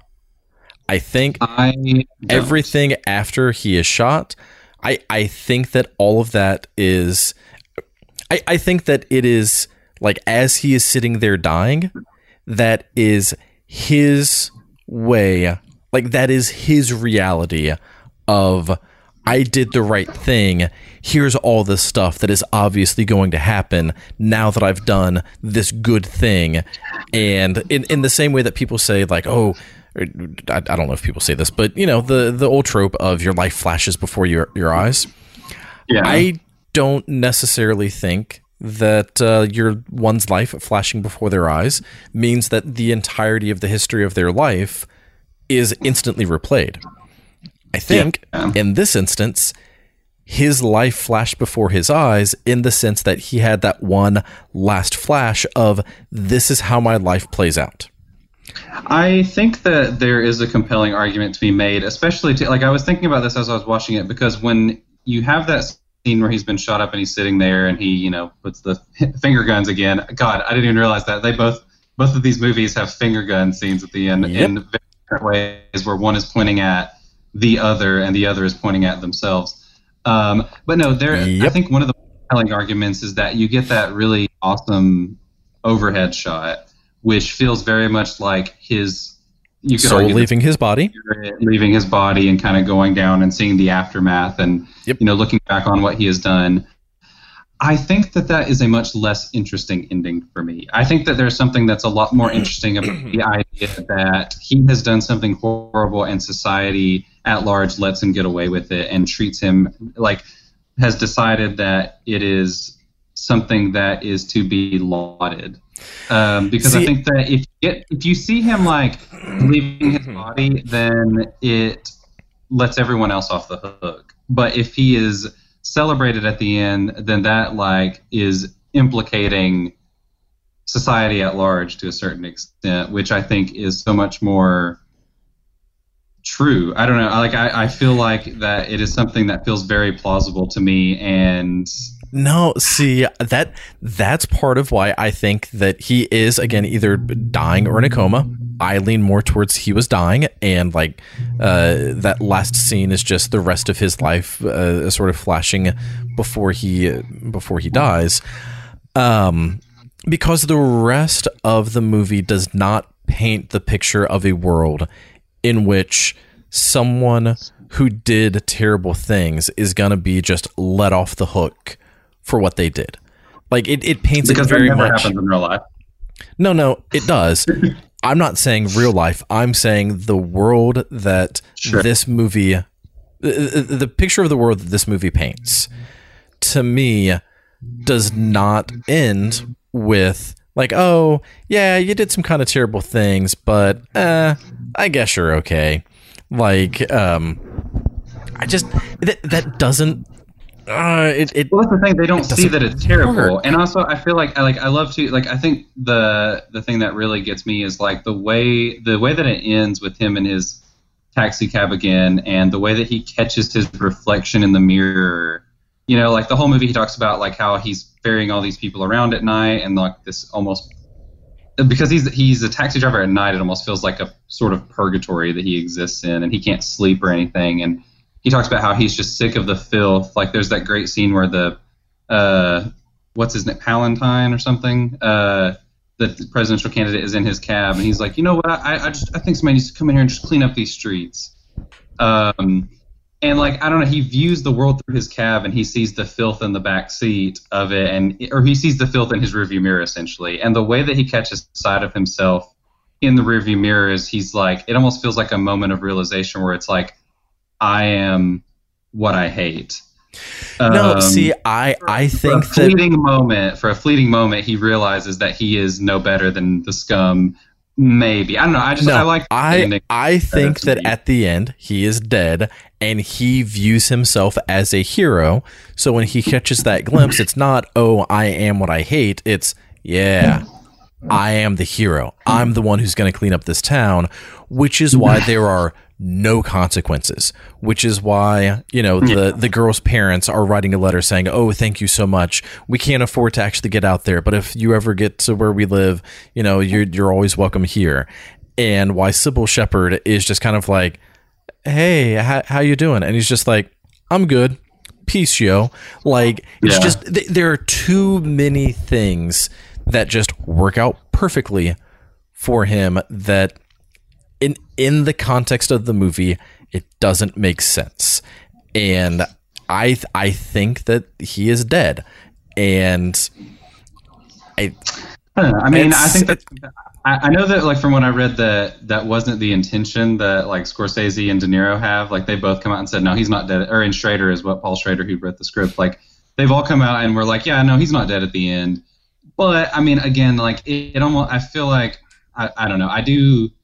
I'm sympathetic to that view. Like there are so many compelling reasons, and I don't necessarily disagree with you. I just think for me personally, I think it's far more interesting if he does survive the encounter and everything is okay, because it makes that.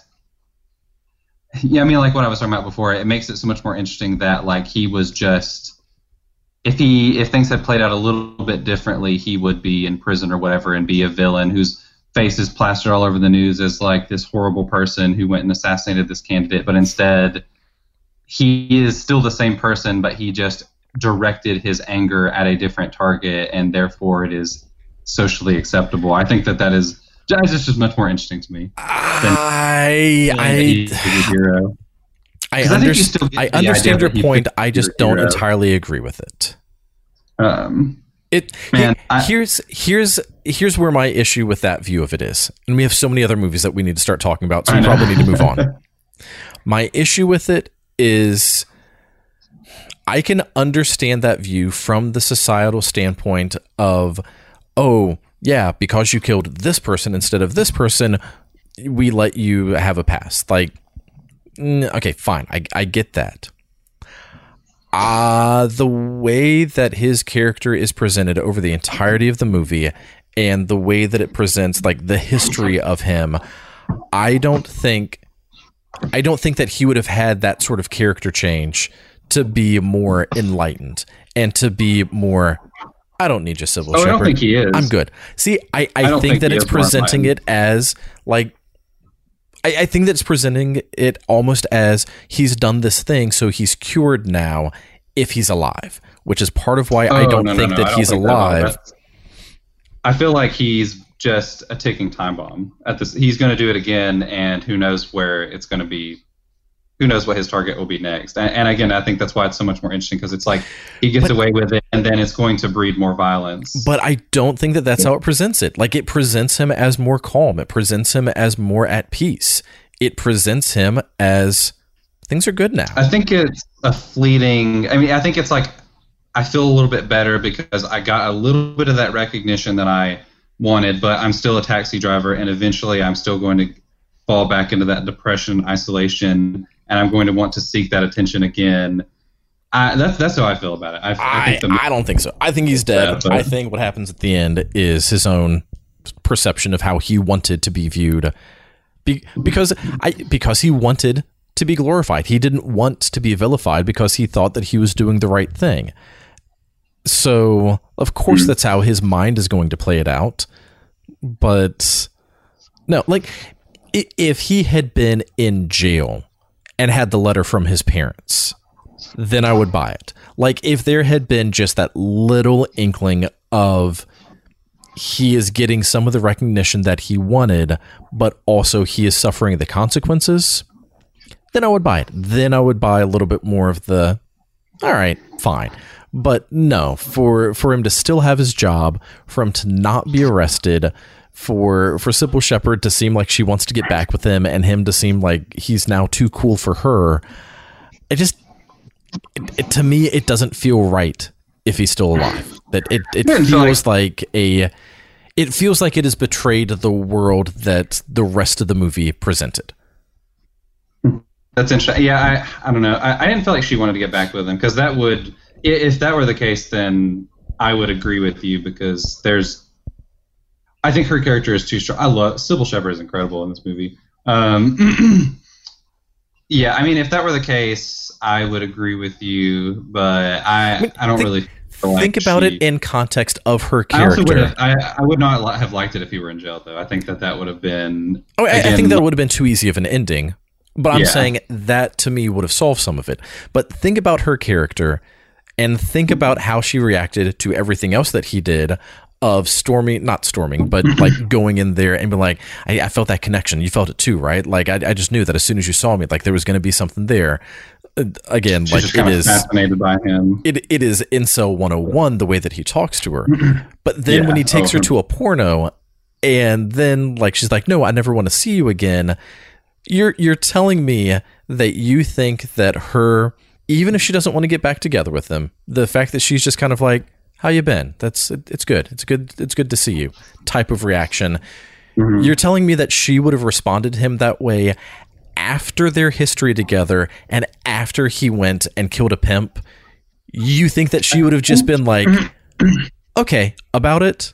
Like, to me, she was the nail in the coffin of, oh, he's got to be dead.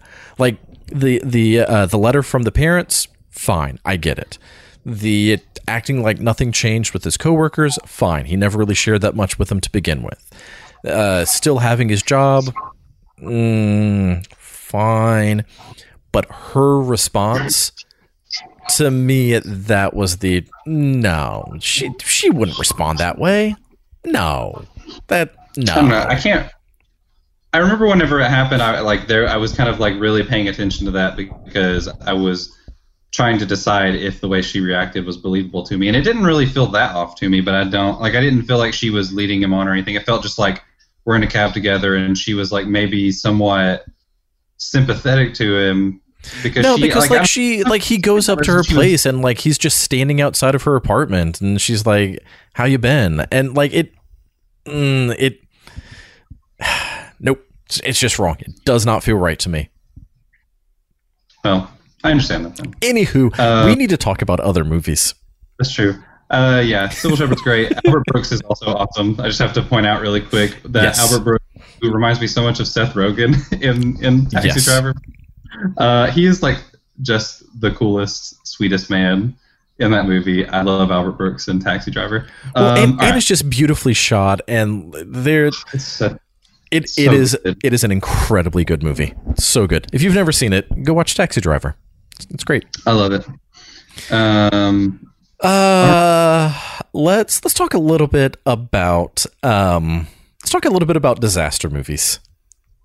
Oh yeah, okay. I haven't seen any of them. Just cause, dude, what? I don't think I've seen any disaster movies from the 70s. Hold on, I'm gonna look through my. You can talk about them. I'll look through my list and see if I find any disaster movies. All right, so I watched probably more, but the three like big disaster movies that I watched were Towering Inferno, Airport, and Poseidon Adventure.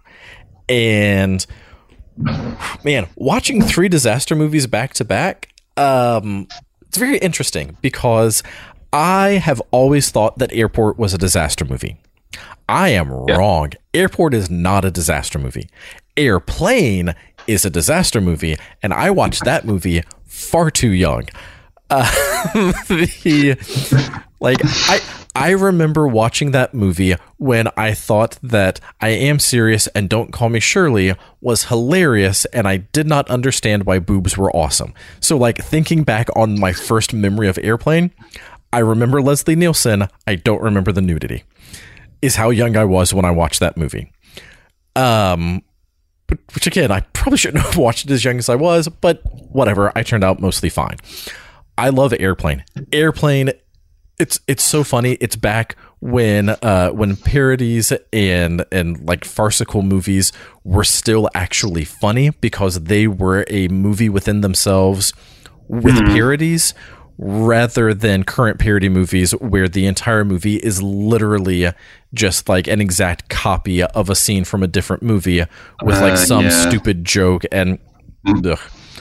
Modern day spoofs are terrible. Oh man, the 70s had a couple of spoofs from Monty Python and Mel Brooks. Yeah. But like that's because they were genuinely good movies on their own that happened to be spoofing other things. But anyways, absolutely. Airplane is amazing. And it definitely took a lot from Airport, but also not like, and I should say that I watched Poseidon Adventure and then Towering Inferno and then Airport. So like Poseidon Adventure is certainly a very important and very good disaster movie. Towering Inferno is a great movie. And then Airport is not a disaster movie. It is a drama. It is like watching a soap opera. It's like watching a soap opera that has like, you know, that cliffhanger between two episodes where there's just enough action setting up at the end of part one to get you coming back for part two, but then like things get resolved. Kind of. Yeah, and then things get resolved so that like when thinking about so that like when you think about the episode, you're like, oh yeah, that was a really tense episode. But it wasn't. It was just the fact that it ended on tension and you had to live with that tension until the next time you saw it. And so like all of the episodes together, there was maybe 10% of it that were actually, you know, like thrilling-ish. It's kind of what Airport's like. There is sort of a disaster, kind of, but the movie is not about the disaster. It is a movie about just a very run-of-the-mill airport and like having to deal with things. And there just so happens to be a disaster in it as one of the many things that the airport director is having to deal with. Gotcha. It's good. I liked it. I feel like it would be a much more like small scale kind of film compared to something like Poseidon Adventure or Towering Inferno. Yeah. And again, the focus just isn't on the... it's not on the disaster. It's a good movie. I did enjoy it. And I texted you when I was watching it, and I haven't decided. I don't know if Airport is the most 60s, 70s movie I've ever seen or the most 70s, 60s movie that I've ever seen. And What I mean by that, I want to make sure that I'm saying they're correct.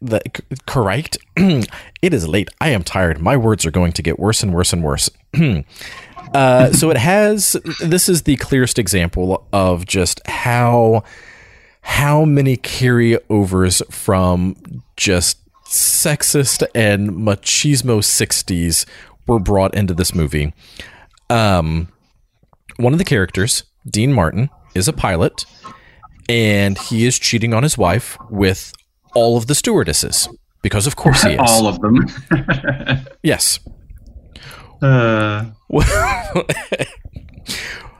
the Dean Martin's wife's brother, who is the director of the airport, says to his sister, so the brother and sister, he's saying to her, essentially, you know your husband's cheating on you, right? And she's like, yeah, but as long as he comes home to me, it's okay. So like, yeah. It's frustrating. And it's just like, but ooh, no, God, no, bad movie, wrong. This is not like early 60s swing. No, bad. So the girl that Dean Martin, the current stewardess that Dean Martin is having an affair with, like he goes to her apartment for whatever reason, and like they have to go catch a flight, and he wants to bone her, and she's like no, because they don't have enough time. And he says something about he uses some sort of airplane metaphor of like how she got his gears running but won't let him take off, or like something like that. And it's very like, you know, it's your fault for being sexy, where it's just like, no. Oh, Jesus. Then come to find out she is pregnant, and he's just kind of like, oh, well, I can fly you to Switzerland so you can get the abortion. Again, not those exact words, but basically there's really good abortion doctors in Switzerland. Oh, wow. And she's like, no, I'm going to keep it. And she's like, but don't worry, I don't expect you to actually be involved. I know that you're married. Oh, my God. Horrible. Holy shit. Yep. But then he's also kind of the hero that ends up saving the plane from just utter destruction after a bomb goes off. Because of course. So, like, there's so much of that 60s carryover that... I would be frustrated with it in the 60s, but watching it in the 70s, it's like, oh, come on, people. But it's also like very soap opera-y, like all of them are having affairs, and like even the main guy who, the director of the airport, who, you know, for the most part is a likable character, and you're rooting for him. It paints a very troubled marriage between him and his wife. And like you understand, like, yeah, that sucks because he's married to the job, and like he's never at home, and she's getting mad at him because he's working all the time, and like it's starting to affect their kids, and you know, like his daughter is getting older, and so she knows that something's up and all this other stuff, and like, man, that sucks. And also he's in love with his secretary, and it's like, God, dear God. But then on top of that, like it has really interesting, almost like comic book Ang Lee style cinematography, where like they will be showing something in one screen and then like it'll pan over, but then like someone inside of a circle, and like someone will like walk across the frames, and like a lot of really interesting screen stuff. Say what? It's got like De Palma-esque split screen in it. Yeah, and so like it's got some really interesting ways of the way that it's presented, and there are some other flares of the 70s that it's like, this is a really, really good movie. Oh, hey, horribly sexist 60s. There you are. That's thought we were done with you by now.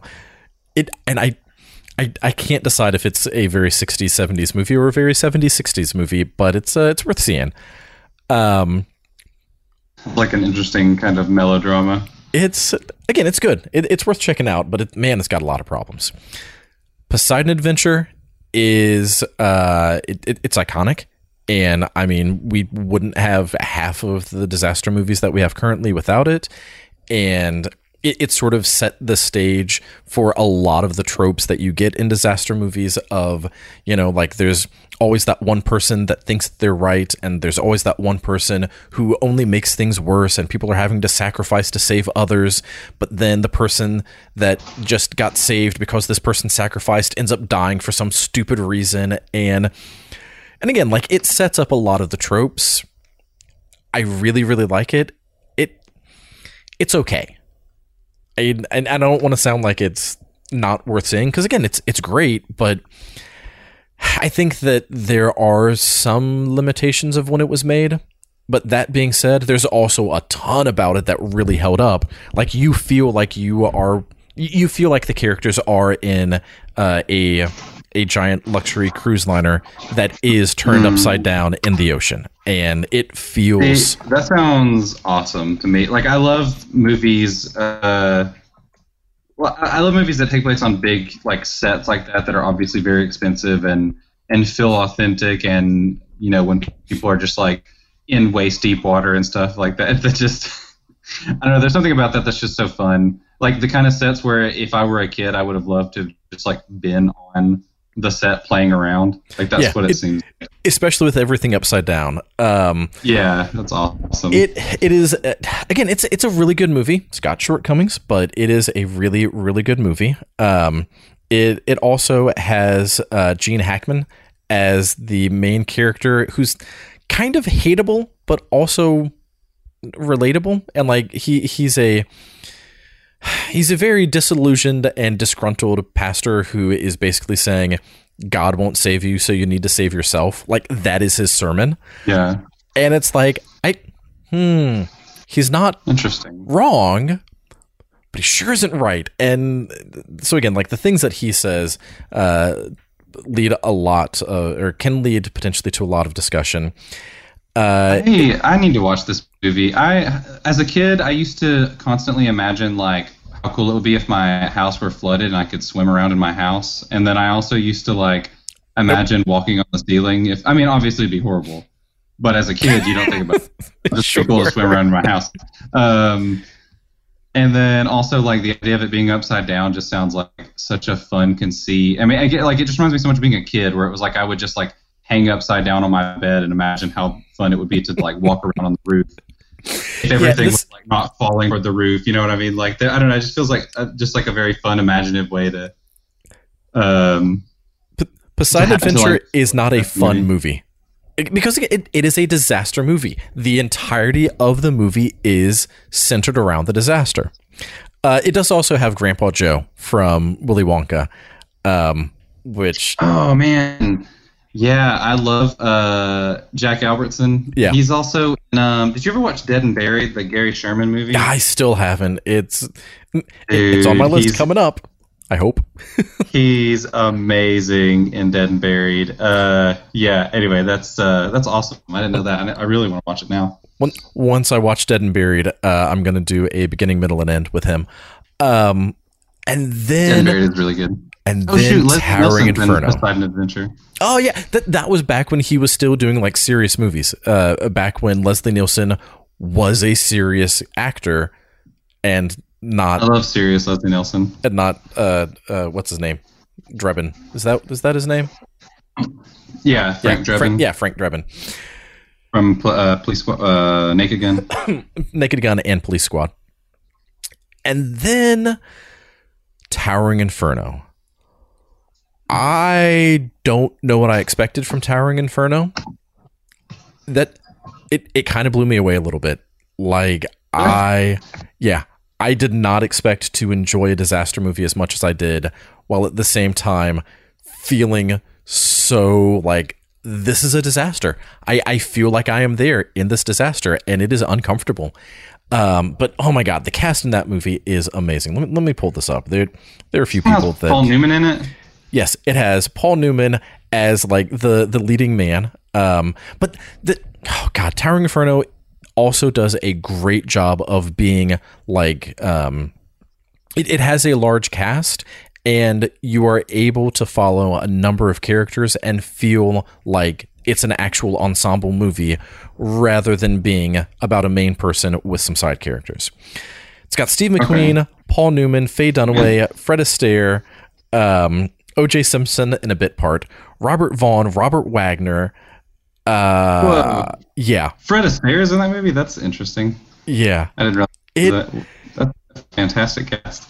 It is just such a solid movie, and I love it. I love Steve McQueen, and I watched a couple other Steve McQueen movies between 60s and 70s, and he's just one of those actors, like, it's very easy, or not very easy. You hear a lot about people talking about Paul Newman and Robert Redford, and I feel like Steve McQueen is like right in between those two.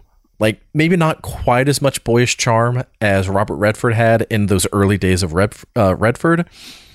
But maybe not quite as grizzled as Paul Newman. But at the same time, McQueen never looked like a teenager, even when he was a teenager. Yes, and I love Steve McQueen and his character in Towering Inferno. Like, he is he's the fire commander. He's the one in charge of the fire department, who's like having to do all of these things, and it just, God, it's a great movie. I love it. Between those three, you need to watch Towering Inferno. I was leaning toward Poseidon Adventure just based on the whole boat thing, and also I've been like really wanting to watch Titanic lately because we've been talking about it so much off mic. I was leaning. I was going to make a joke about how Poseidon Adventure was the better version of Titanic. How Titanic was the James Cameron of Poseidon Adventures. Man, I love too that the Towering Inferno has William Holden and Faye Dunaway because they star together in Network, which is not only one of my favorite 70s movies, but just like one of my all-time favorite movies in general. So yeah, that sounds. I will prioritize Towering Inferno, like next year once we finish these other decades. Sure. Well, here's one of the things that I loved so much about Towering Inferno. Like in Poseidon Adventure, there was a natural disaster of a giant tsunami that flipped the ship. Can't really control that. However, like, there was one specific character who was doing things that like very clearly kind of made things worse, but also not really, because again, there's natural disasters and whatever. Towering Inferno, there is like a very clearly identifiable, this is all his fault person, except for the fact that other people are also to blame. And there's also like the critique of just man's hubris, and like, we need to have the biggest, tallest, bestest, newest, shiniest building. And it was the Titanic of buildings. Like, our building's not going to catch fire. And like having to cut corners to save cost, and having to do all these other things for regulations. And there's a lot of commentary that it makes it very, very clear without driving the point home of being like, this is a critique of bureaucracy. While at the same time be like, oh, right, yeah, this totally wouldn't have happened were it not for this, and this. But one of the things that makes Towering Inferno, I think, such a great movie and a great disaster movie, when people die, they do not shy away from it. So there are a few people that die on fire, and like, you see them flailing around on fire, and it's not. It's funny that you say that, because like, I was just sitting here thinking like, man, these movies are going to be so much fun. Like, I love disaster movies because of how fun they are, but of course these are 70s disaster movies, so it's going to be like just completely brutal and not really the fun kind of like letting people die. Right. That sounds horrible to say fun. I get what you mean by that. You know what I mean? It's less Roland Emmerich and more. God, I love Roland Emmerich. I know. I knew I shouldn't have brought him up. Well, I'm trying so hard not to talk about Also, him. my God, these disaster movies have the best fucking posters. Oh my God, they're so amazing. Just these incredible illustrated posters that are super detailed and have all these people and like incredible scenes. Well, that's back before they were just the floating heads posters. So with Towering Inferno, just a heads up, which again, in the time that it was made, maybe wasn't so big of a deal, but especially watching Towering Inferno in a post 9/11 world, there are at least two people that you see jumping out of a window in over the 100th floor. Oh, wow. And you see them falling. And one person you see hit the side of the building and like then they tumble. It's obviously a dummy. I don't know like at what scale they filmed this or like how big that thing actually was. But the way that it's shot, it looks honest to God like they just threw the actress out the window and let her hit the side of the building. And Jeez. yeah, and when it happened, I was like, ooh, whew. I can't say that I'm enjoying this movie because it feels too real, but it is a great movie. And yeah, you need to watch it. It is such a solid movie. I need to watch more disaster movies. I love that genre in general. Well, once we do our Roland Emmerich retrospective, then just watch all of his movies because, you know, Roland Emmerich is the Spielberg of disaster movies. Jesus Christ, Nathan. Hey, speaking of Spielberg, let's talk about Spielberg. Yeah. This is the decade of Steven Spielberg for sure. After he finally got some work after just kind of like hanging around the Universal lot for a while until people were like, all right, kid, get out of my hair, go direct a movie. Yep. Have you heard the story? Like he basically just snuck into the Universal lot and hung out all day until people just let him make a movie. Essentially, is what he did. I love Steven Spielberg. I know that not everyone does, and whatever. But too many other things to talk about. Yes, Steven Spielberg. Yeah. I watched Close Encounters of the Third Kind and Jaws this time around in terms of 70s movies. Yeah, I did not watch Jaws, unfortunately, but I did watch Close Encounters of the Third Kind for the very first time because that was a huge blind spot. This is the first movie that I watched for this episode because I was like, this is my biggest blind spot of the decade, I felt like. Because much like a vast majority, well, maybe not a vast majority, but a lot of Spielberg films, this is one that is often considered to be among his best movies that he's ever made and one of his masterpieces. I think all of his movies are masterpieces. Okay, let me take that back. I don't agree, but I've only seen Artificial Intelligence once, and it's been too long. I remember not liking it at the time. I need to revisit it. I feel like I need to revisit it too because I hated that movie the first time I watched it. Same. I haven't since. I hated it. I loved it for the first 2 hours that were the first half of the movie. The ending is the worst thing ever, I feel like. It is so bad. Yeah, I need to rewatch it and give it a second chance because I need to watch it in the context of Spielberg. Like, I need to watch a lot of his movies and some of the other things that were happening around that time to see if it's better than just the movie itself in isolation. But anyways, now we're talking about Close Encounters of the Third Kind. Close Encounters, man, this movie was a lot different than I expected because, you know, I think Spielberg, especially of all the like Hollywood new wave guys, he's typically the one that's considered to be the most commercial, I guess. You know, he makes feel-good movies to a certain extent. I mean, not really in the 70s. About alien abductions and about giant sharks eating people and about giant dinosaurs eating people. Right. But there's always like a kind of loss of one's child and having to have a robot kid instead. And about the Holocaust. Yeah, I hear what you're about the Holocaust and about an alien that can not only read the minds but also control the actions of a 10-year-old boy.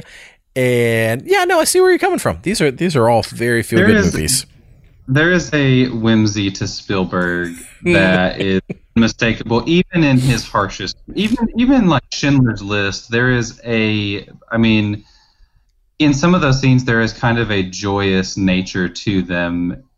Like with Schindler kind of like going out to these parties and you know, sleeping around. But anyway, there's like Spielberg is a guy who makes popcorn entertainment that is a lot smarter than most other popcorn entertainment. So I don't know. Close Encounters is a movie that is a much, much more kind of pessimistic movie than I expected it to be. It's pretty dark, and I don't know if everyone feels this way, but I think it's mostly how I feel because I am a father.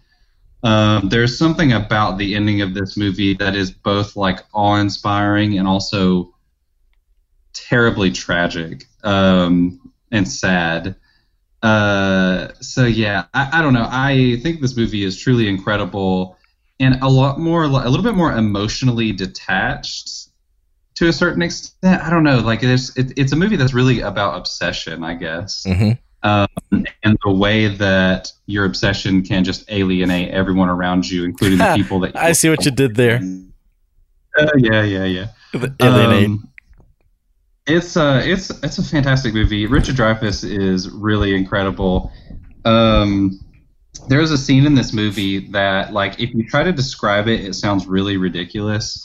But the way that Spielberg shoots it is so actually emotional, I think. But like the scene where he comes to the dinner table and he starts like sculpting the mashed potatoes into a mountain, and his son just starts like crying.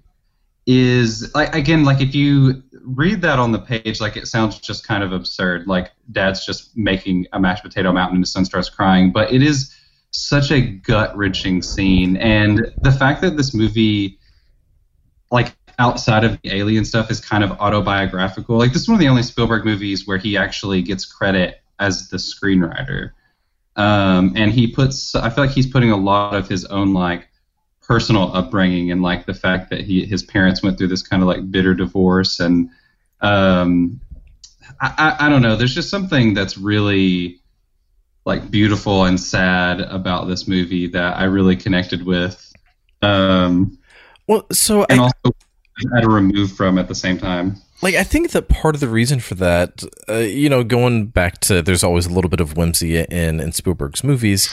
I think that it's because he has so much just heart and humanity in his movies, and he just has such a solid understanding of just, like, again, like humanity. So when he's making he feels a drama, like somebody who never really grew up. Like he feels like a guy who always sees the world through a child's perspective, even when he's making movies for adults to a certain extent. I think it's more of he understands that balance of seriousness and lightheartedness. He understands that you have to grow up, but at the same time, you can't ever fully grow up or else you've lost so much joy. And right. And again, like, he just has that understanding.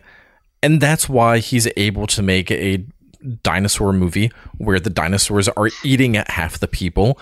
But at the same time, you're like, oh man, that was such a fun movie and I love it. It's like, well, wait a second. Some dude got eaten in half by a Tyrannosaurus. How is that fun? Of course, it's because Steven Spielberg, and he's just able to balance that. And I'm actually really glad that you used that specific scene in Close Encounters where he's sculpting the mashed potatoes at the dining table, because you and I spent a fair amount of time when we did our Jaws episode talking about another dinner scene. The scene where Roy Scheider is like, I forget exactly what point it was in the movie, but like bad things had already started happening and he was already like dealing with the weight of the situation, and he was sitting there and just like thinking through everything and like rubbing his face, and his kid was there mirroring everything that he was doing. And he realized, my kid is watching me. My kid is doing everything that I am doing. I have to put on a happy face so that my son isn't having to carry the same weight that I am carrying. And so, like, he didn't go into an instant like, oh, here's me being all happy now. Like, there was that slow transition of the awareness, he's watching me, doing something, son mirroring it, doing something else, son mirroring it. And, like, there was that steady progression to get back to him and his son smiling. And there's no dialogue, but that scene is, to me, one of the best scenes in Jaws. Jaws is a perfect movie. If you've not listened to our episode on Jaws, go back and listen to it. We spend like 2 hours talking about how Jaws is a perfect movie. Yes. That one scene alone, like that should be in that one perfect shot thing, just in terms of That scene alone is enough to tell you everything that you need to know about these characters. And it's kind of interesting too, because Close Encounters is kind of like the flip side of that. Exactly. Where it's like complete lack of awareness of the people around you, because you've experienced something that is just so beyond your understanding of what the world is. But it's the lack of dialogue. It is just how people are responding. And rather than Roy Scheider's awareness of my son is watching me, Richard Dreyfuss completely oblivious to the fact that his kid is crying. And like watching those two scenes in relation to each other, just, oh my God, like you could put on an entire semester's worth of film school just in comparing those two scenes. And well, and it's really fascinating too, because I think that Close Encounters is a movie that like is very steeped in Americana. Like there's so much like product placement, and it's very much just like about these kind of like middle class family. And I feel like it is, to get back at the way that these movies are reflective of the time that they're being made in. Like the 1970s is a time when the divorce rate in the United States like skyrocketed. And I feel like this is a movie that on some level is also like kind of tackling that, and kind of like this dissolution of like the nuclear family that we had in the 50s and 60s as well, to a certain extent. I don't know. There's just something that's so honest about that. And again, it's one of those movies where as I was watching, I was like, gosh, I hate this so much. Like, I hate to see this. It's ripping my heart out. But it also is one of again, like so indicative of the 70s. It's like gritty and raw and brutal. And this is just like, despite all of these like, kind of like awe-inspiring moments of extraterrestrial life, it's like there's also this darker thing that is going on to the people around him. Sorry, I'm kind of rambling a little bit. Oh, no, you're fine. Yeah. When I got to the end of Close Encounters, like I was smiling because I was like, oh, this is such a fun, happy movie. And then as I was thinking that to myself, I'm like, no, it's not. This is a sad movie. Like he just abandoned his family, and there's nothing happy about this. And yet somehow Spielberg brings that humanity. And I wonder too, I talked about how I feel like he's putting a lot of his own life into this with, his parents' like divorce that he had to deal with, but also Spielberg himself has been married multiple times. And like, I wonder too, if this is kind of like representative of his obsession with filmmaking and the way that it kind of pulled him. I actually don't know for sure if he had kids at this point in his life. He might not have, but, I don't know, like maybe, I can't remember. I feel like maybe actually I read something where he was talking about how later on in his life, like if he had made this movie after he had had children, he might have done it differently, because in his mind, he was thinking more about like just pursuing your passion. Yeah, I think that if he had made it later, he would have made it where Richard Dreyfuss was just a bachelor, so that he didn't have to leave things. Right, yeah. Yeah, so I think that Close Encounters of the Third Kind would make for a great thematic pairing with Videodrome, just in terms of, obsession. Oh man, that'd be interesting. And the impact that it has on one's self and one's relationships. Obviously, don't watch Videodrome with your kids, but oh man, but yeah, Close Encounters is a fascinating movie, and I feel like just watching it the one time was not enough. Like, I feel like I need to watch it again to really dig deeper into what is actually happening. And man, that scene too, where the aliens come to get Barry, the little boy in the movie, is harrowing. I mean, like, it is so. It's crazy. Like there's a certain part of me that feels like there are elements of this movie that are kind of horror. Oh yeah, of course they are. Like when that child is abducted, and I mean it's crazy too, because like ultimately he does come back in the end, and it's happy to a certain extent, but But man, that scene where like just the lights are flashing and that the door opens, like all the toys come to life, and that door opens and kind of like the light shining in, and he runs out. So I don't know, man. It is just such an evocative. You mean the scene that Stranger Things obviously stole when they had what's his name, Will, walking out of the arcade? They absolutely, yeah. I mean, which is fine. Like, I mean, if you're gonna pay homage to someone, like Spielberg all the way. Sure. Yeah, and keeping with some of that realism, that's one of the other things that I really enjoyed about Close Encounters is it's an alien movie that isn't about aliens whatsoever. I mean, yeah, like fine, whatever. It's the driving plot, but rather than like some of the 60s movies where we're voyaging out into space and we're going past the unknown, and unlike some of the 50s movies of we have these atomic monsters from space showing us the evils of our ways, and like there were all of these sort of like epic fantastic space movies from decades before, and then you get to 70s and it's a little bit more of maybe there's aliens. Who cares? Like that's not the point. It's fascinating too because like it almost feels like a reaction against all the like 50s and 60s monster movies where the aliens are always coming to kill us, and it's like, no, what if the aliens are coming just because they like us and they want to hang out with us to a certain extent? Like they are benevolent to a certain extent. Yeah, they're just showing up to teach Do Re Mi, like Maria von Trapp. Man, the use of music in this movie is really fascinating and like just incredible. It actually reminds me a lot. Did you ever watch Arrival from like 2016? Amy Adams. Arrival is very similar because it is a movie much like Close Encounters that is kind of about communication. I don't want to get too much into it because Arrival is really good.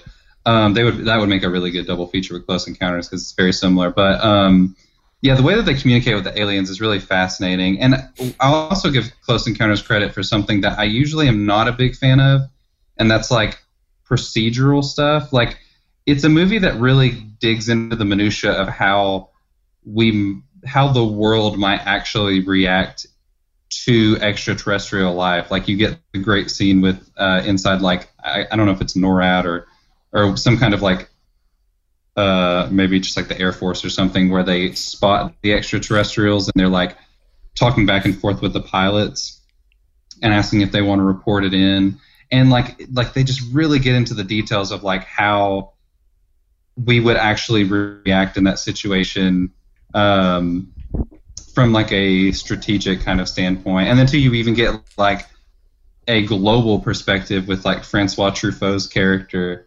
I don't know, like there's the procedural elements of this movie are really fascinating too, and like they really get those right, and they're interesting, even though I normally am bored by that kind of stuff because I'm so much more interested in like the character beats. Again, it's because Spielberg knows how to build that world, so you actually care about the world in which these things are happening, much in the same way that Roland Emmerich does an amazing job of putting you into I joke, but I'm also serious. Roland Emmerich does a great job of turning a 3-hour movie into, of course it has to be 3 hours because I have to care about all of these characters. So, yes, Rolly, make me care. Yes, make me care about John Cusack driving through an earthquake and getting shit sprayed all over his windshield.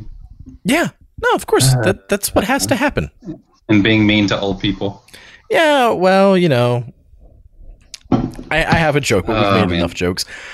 Oh my God, we have so many more things that we need to talk about. We are running very low on time, and by time I mean just consciousness because I am getting tired.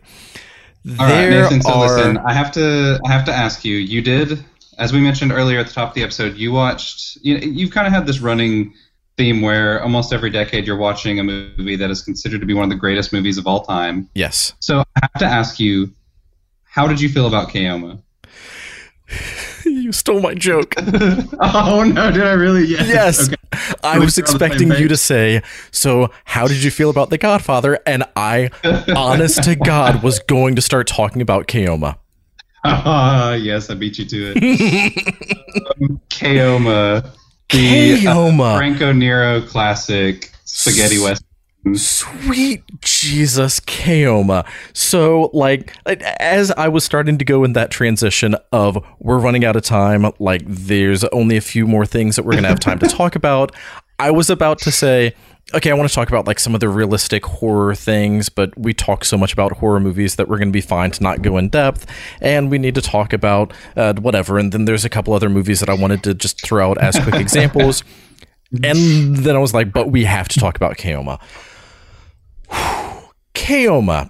I have a double Blu-ray pack with Keoma and I don't know, some other Western movie that I didn't have a chance to get around to. I was going to because it has Lee Van Cleef and I love Lee Van Cleef, but I didn't have a chance to watch it. And I'm so glad that I went with Keoma instead. This movie, I don't even know where to begin with this movie. The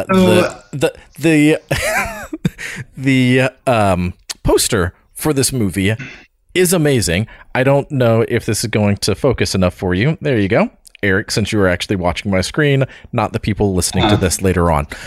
Yes. This, I don't. Let me. I'm gonna give you a minute to gather your thoughts because I don't know what to say. And I'm like, I've never heard of this movie, so I'm probably not gonna watch it. And you're like, but wait a minute, this is a movie that is about an ex-Union gunfighter who is also like he's half half Native white, American, and he is going back to his hometown, which is currently like plague-ridden, essentially. Yes.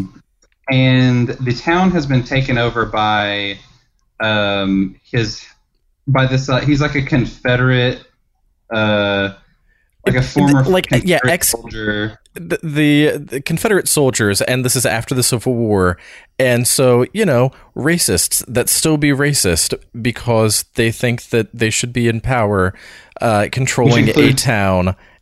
Includes his half-brothers who would like beat him up when he was a kid because he is a half-breed.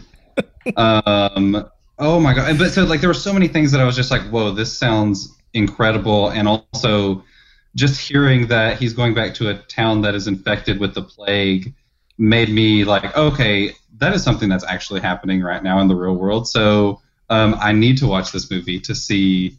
There's just so many things about that just feel very prescient, or maybe not prescient, but just like can parallel what is actually happening in the real world today. Yeah, it felt a little too just like, oh, hey, movie from the 70s. I didn't know that you were making a movie about our current situation. Yeah, no, absolutely. And man, what a find this is. Like, this is like it feels apocalyptic when you watch it. It does not feel like that it is a movie that actually takes place in the real American West, which, I mean, let's be honest, no Western really does feel like the real American West. But it feels like a movie, it feels almost like Mad Max, where he goes back to this hometown and it's just like this plague is run through. Actually, what it really reminds me of is the Dark Tower series, which literally is a post-apocalyptic Western. It feels very much like the Gunslinger.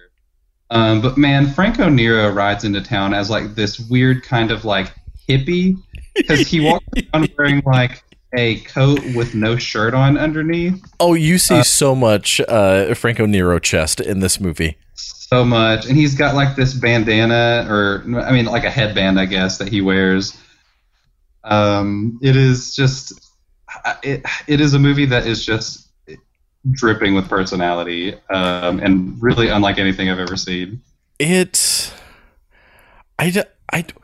Man, I still don't know where to begin with this one. It is everything that you said and so much more.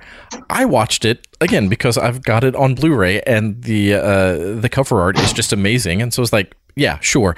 And then when I read the description of, again, all those things that you said, of he is half Native American, coming out of the Civil War, going back to a plague-ridden town, being run by an ex-Confederate soldier, and his racist half-brothers, who, like, they were controlling the town, and so, like, they weren't letting medicine get into they weren't letting medicine get into the town. And we need to come back to that in a second in terms of you were watching it as, wait, does this mean he's a pro-masker or an anti-masker? And I was like, no, I'm watching it more as, but I need to find what exactly I said there.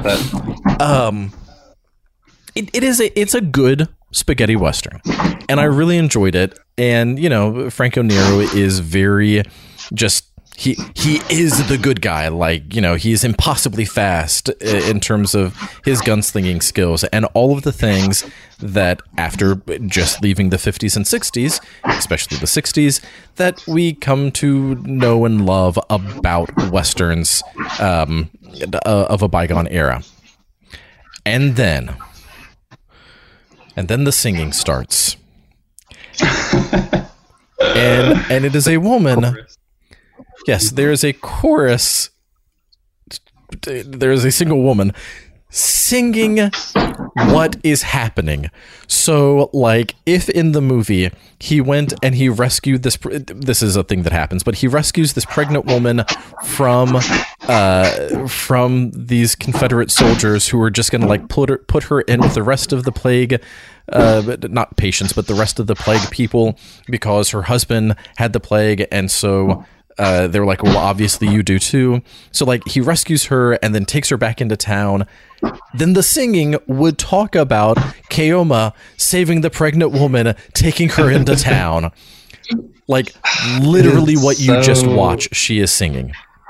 It is so absurd and is literally just telling you, like you said, tells you everything that's happening, tells you everything that Keoma is thinking about but not actually saying. It's great. Well, hold on. Because that's silly enough as it is. When she starts singing, I'm like, what is going on? And also, I love this. And then, about halfway through the movie, major spoilers, I almost don't want to say this because I want people to experience it on their own, but I can't talk about Keoma and not talk about this.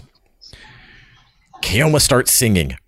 Not actual Keoma in the movie, but in the same way that you have the woman singing the chorus telling you the plot of what you literally just saw, you start getting the voice of Keoma singing his thoughts, letting you know not only what he is doing, but how he also thinks about what he is doing. And it is rough, and it is bad, and like there is no trying to hide his accent, and and when it happens, that's where I broke. And like when I was watching it and I got to the point where he started singing, I started sending Eric just a bunch of frantic messages, just like, oh my god, dude, dude, oh my god, seriously, I want to tell you, but I can't tell you. Just, no, I'm watching it. Have you gotten to the singing? Yes. Have you gotten to the second singing? What second singing? Dude, just dude, trust me, dude. It is simultaneously the best thing about the movie and the worst thing about the movie. Like, it's one of those things where it's like, I think I wrote in my little letterbox blurb about it, I said, this would be an undeniably stronger movie if they took all of this ridiculous singing out of it. However, now that I've heard it, I cannot imagine it not being in there because it needs to be experienced. Like, I would hate to remove it just because it is unbelievable. It's so wild. I don't know. This movie is like actually also just incredibly well made. The production design's really fantastic. Franco Nero's performance is really extraordinary. Oh, he's insanely captivating. He really is. Like, you cannot take your eyes off of him. There's this really fantastic scene of him talking to his dad. It's the chest. You're just drawn right into that hair. There's this really incredible scene that's just like him and his dad talking, where the camera's like swiveling around them, and I don't know, like it's this very simple thing, but there's something that's just so magnetic about it. And then the final shootout in this movie is gut-wrenching. One of the best like shootouts I've seen in a Western, honestly. I can't believe this movie is not more well known. There's just like this incredible verticality to it where they're like climbing up on buildings and falling off of things, and like it's brutal but also fun, and there's like some interesting kind of like Christ allegory things going on in there. Like they're using a lot of they're using iconography of him being like crucified, and it also has Woody Strode from The Man Who Shot Liberty Valance playing. Yeah, he played Pompey. Oh man, he plays such a great character, and just like Woody Strode's character in Keoma is so much of what can be discussed about like the importance of the racial and sociocultural context revolves around his character in that town and the way that he is treated. And like at one point when Keoma is mad and the way that he responds to him, and you're just like, what? But then he's like, I didn't mean it. And like you see it in Woody's character's face, like, yes, you did mean it, but I also understand it doesn't make it right. Yeah, but it also it's truly a very thoughtful movie about racism, which is looking for a Western because so many Westerns are just incredibly racist, especially when it comes to Native Americans. So yeah, I don't know, man. Like I really think that this is a true hidden gem, and I would love it if more people would discover it. And also, there's going to be a sequel. What? No, I think that I saw that. Yeah. I still haven't seen them. The director of the movie is still alive, and he is apparently in pre-production right now, or at least was before this pandemic hit, on a movie called The Fourth Horseman, starring Franco Nero as Keoma. I thought that there were other Keoma movies. I could be wrong. I don't believe so. No, but like they're literally making or trying to make a sequel to this movie right now. Oh, that makes me so happy. And the cast here. Listen to this cast. Franco Nero, of course. Bill Moseley from like Devil's Rejects. Kane Hodder. Joe Dante is a character in this movie. Is an actor. Mick Garris.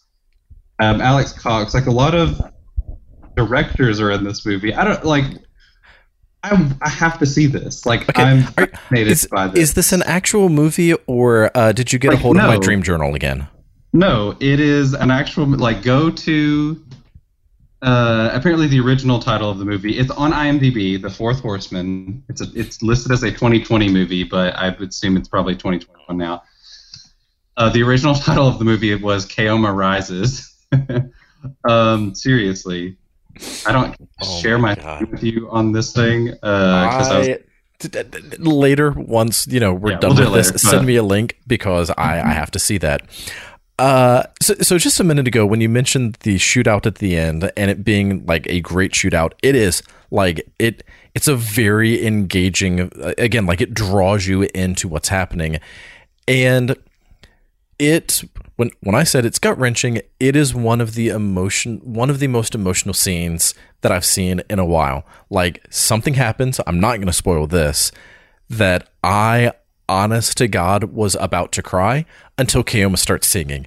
And I'm so glad that he sung during that moment, because it was really hard for me to watch. Like, I'm not joking. I'm not just playing this up for whatever reason. It was an emotional scene for me. And it really is. And his singing breaks that tension, and I don't know how to feel now. It reminds me, like what really works about it is like you get this, like he has a genuine relationship with his dad. Like you see them connecting both as like in the present day, but also through these flashbacks, which I love the way that they do the flashbacks. Oh yeah. Where like you just like Keoma will be walking and then he'll look and then he will literally see a younger version of himself walk past him, and then he's like watching it as if he's watching a movie, and he is there like he's present in the scene reliving the flashback. Like it's a really cool stylistic choice to kind of like really draw you into those memories. Because it puts it in the now. It puts it in that like real moment of as he is experiencing this, like he is actively remembering it. It's such a great way to deal with. Although flashbacks. I've got to say the tiny version of Keoma looks like they literally just put a wig on a kid and like gave him a headband. It reminds me of like the movie Joe Dirt. When you see the Joe Dirt with his hair, like it's very silly. The way that the kid is literally dressed basically exactly the same. He's tiny Keoma without a beard. I do not disagree with that. Man, one it. of the other things that makes this movie so great and why there are so many things that are relevant to today and why there are so many things that we could talk about on top of the fact that there is a plague and everyone is treating everyone else as a social outcast because they were even just around someone that had it. And beyond the way that it has the Confederates, after the Civil War is over, trying to maintain power of a town. Mm-hmm. There's also there's also those siblings that they're not necessarily racist, although they very obviously are. They are just clearly driven by money. So it's not that they don't have any scruples. It's that money is their only deciding factor. They're prioritizing their economy over the lives of others. Yes. And so that is yet another level of how this movie is incredibly relevant and how Keoma has to defeat Don Jr. I mean, how Keoma has to defeat whatever dude's name is. It's just... Oh, man. It is ridiculous how relevant this movie is.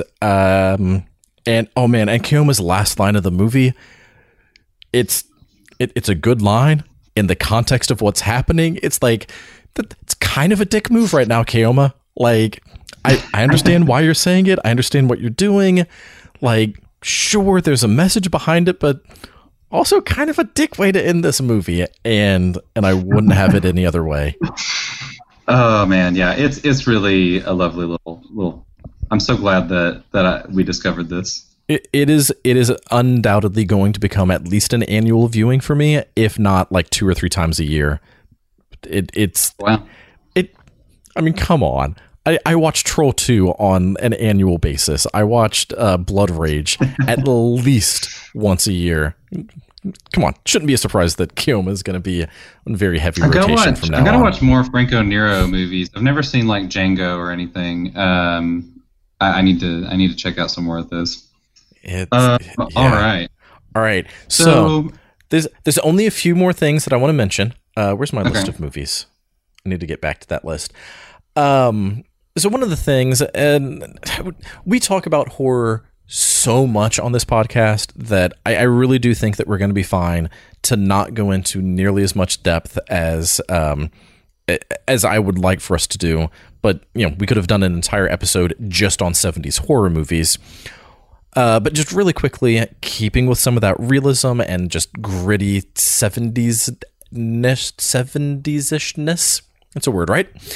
I really enjoy the fact that in the 70s, there start to be a lot more horror movies based on original ideas beyond just, gothic monsters in a fresh coat of paint.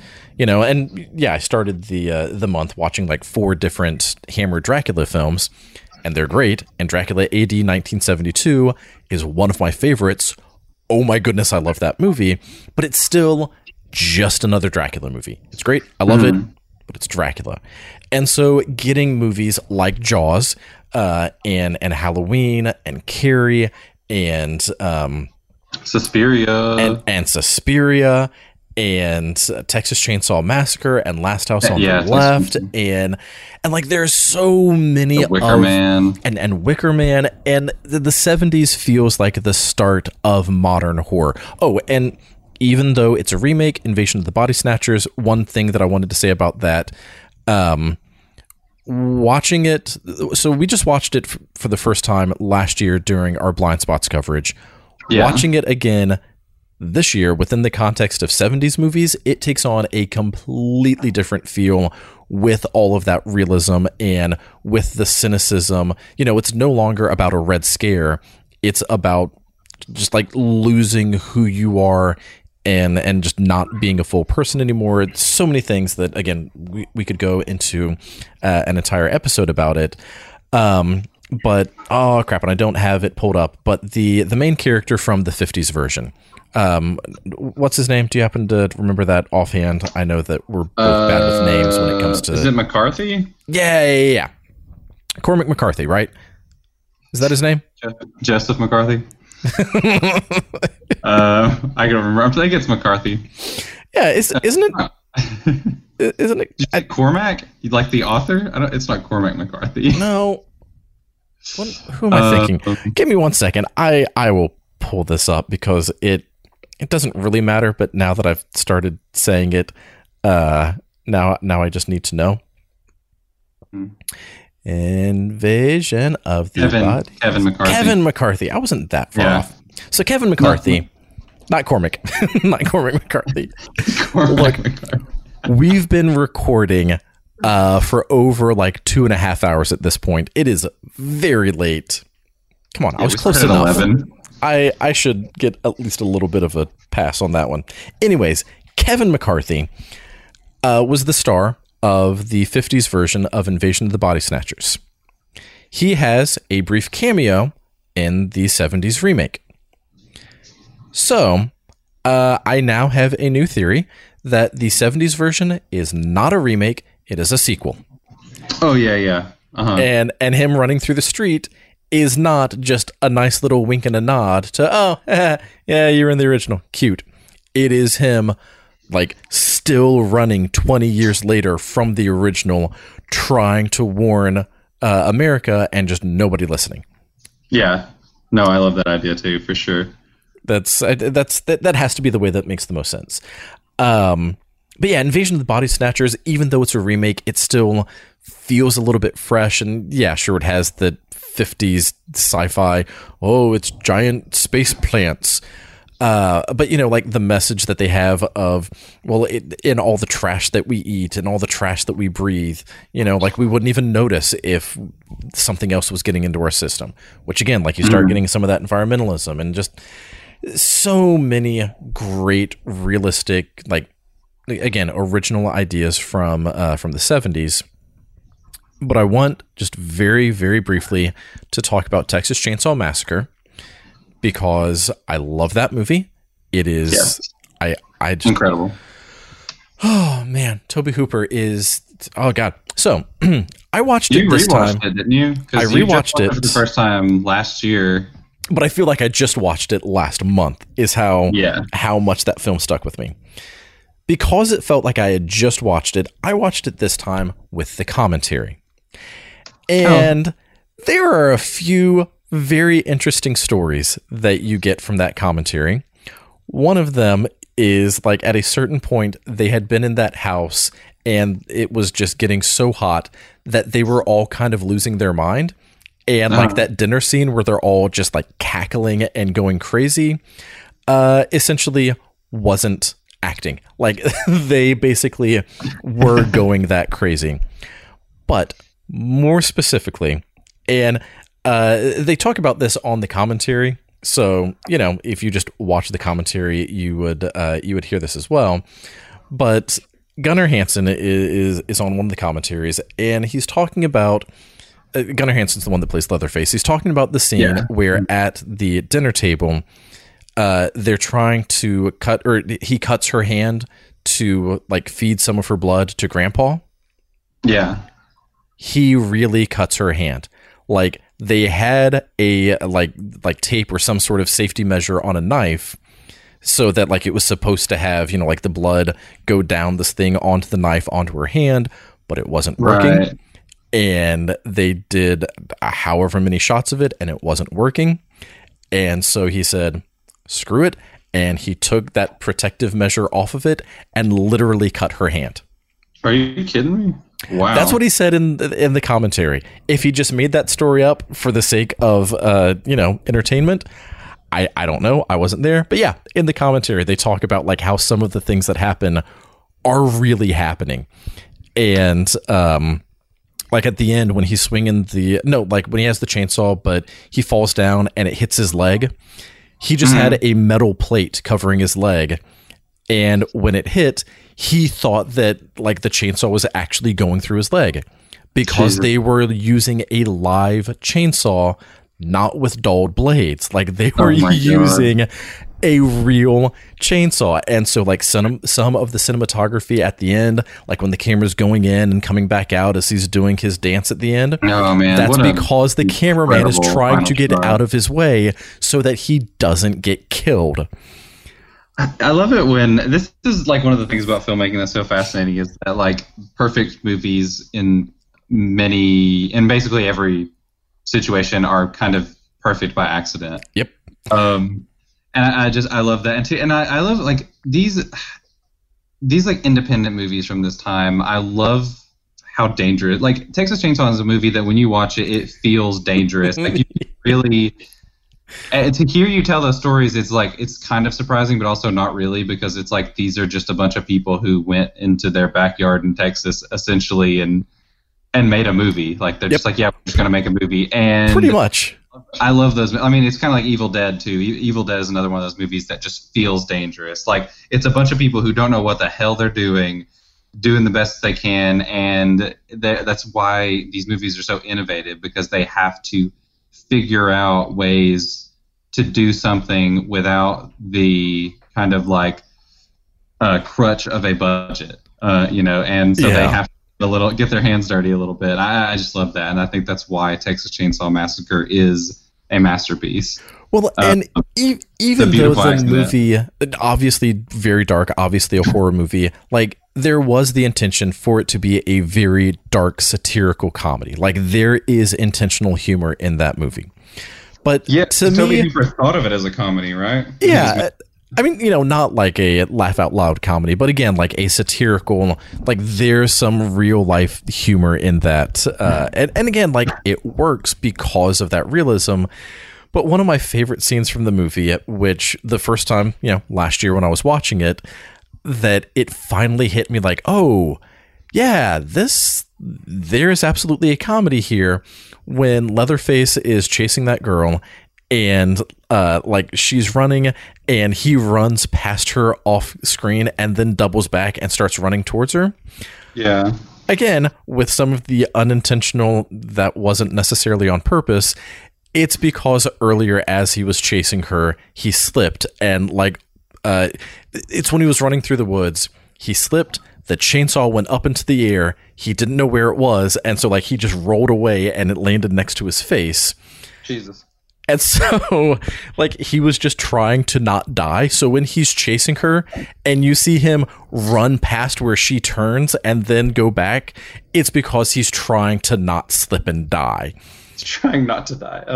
Which, kind of again, I love it. And just, oh man, if you can watch Texas Chainsaw Massacre with the commentary on, specifically the one that has Tobe Hooper and Gunnar Hansen, and I think maybe the screenwriters on it, I forget who else is there, watch it. It is just as enjoyable of an experience listening to them talk about the movie as it is watching the movie. I need to rewatch it. I haven't seen it in 7 or 8 years. I think it's like 2012 last time I saw it. So yeah, I really need to rewatch it. It's been a while. It's great. There were also kung fu movies. I didn't watch nearly as many as I wanted to.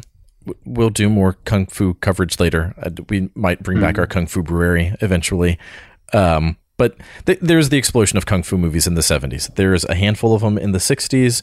But like as I was going through all of my movies to like start organizing to actually break them apart and find movies from each of the decades, there were 2 or 3 maybe from the 60s that I found, and like 70 or 80 from the 70s. So tons of kung fu in the 70s that I didn't get around to watching enough of.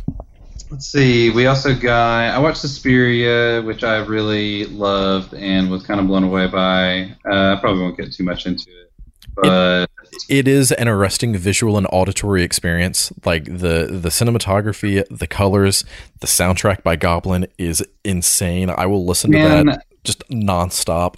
The opening scene of Suspiria is one of the most perfect pieces of cinema ever.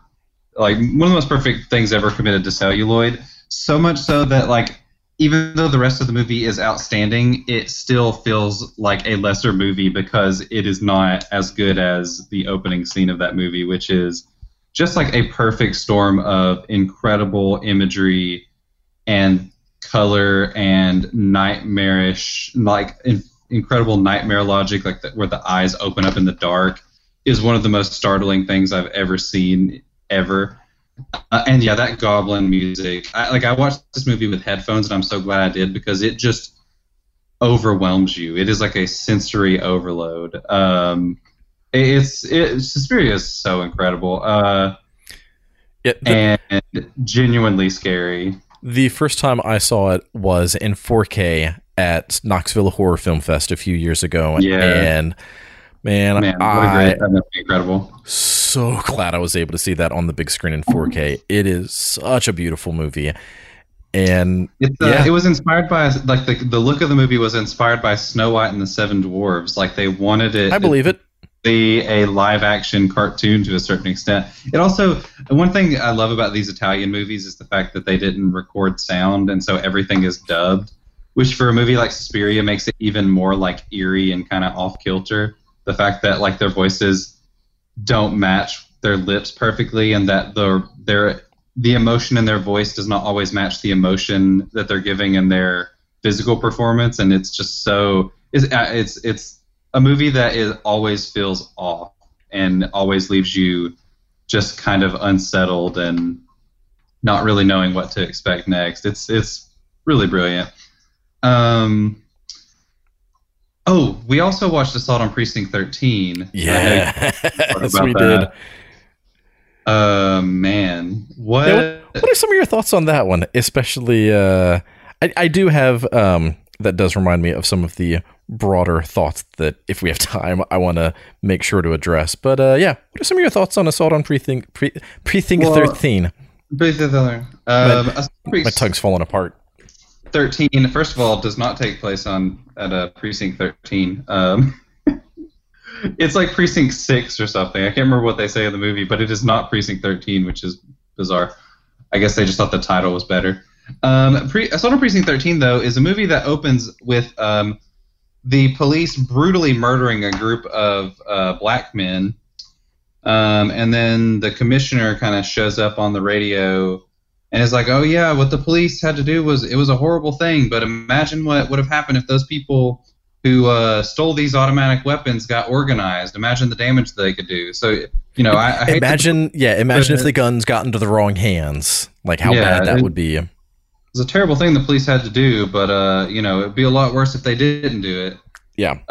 So yeah, and then you also get, like, a few minutes later, you get a line in the movie that what is it, like? There are no more heroes, just men who give orders or men who take orders. Oh yeah, I texted you about that. Orders.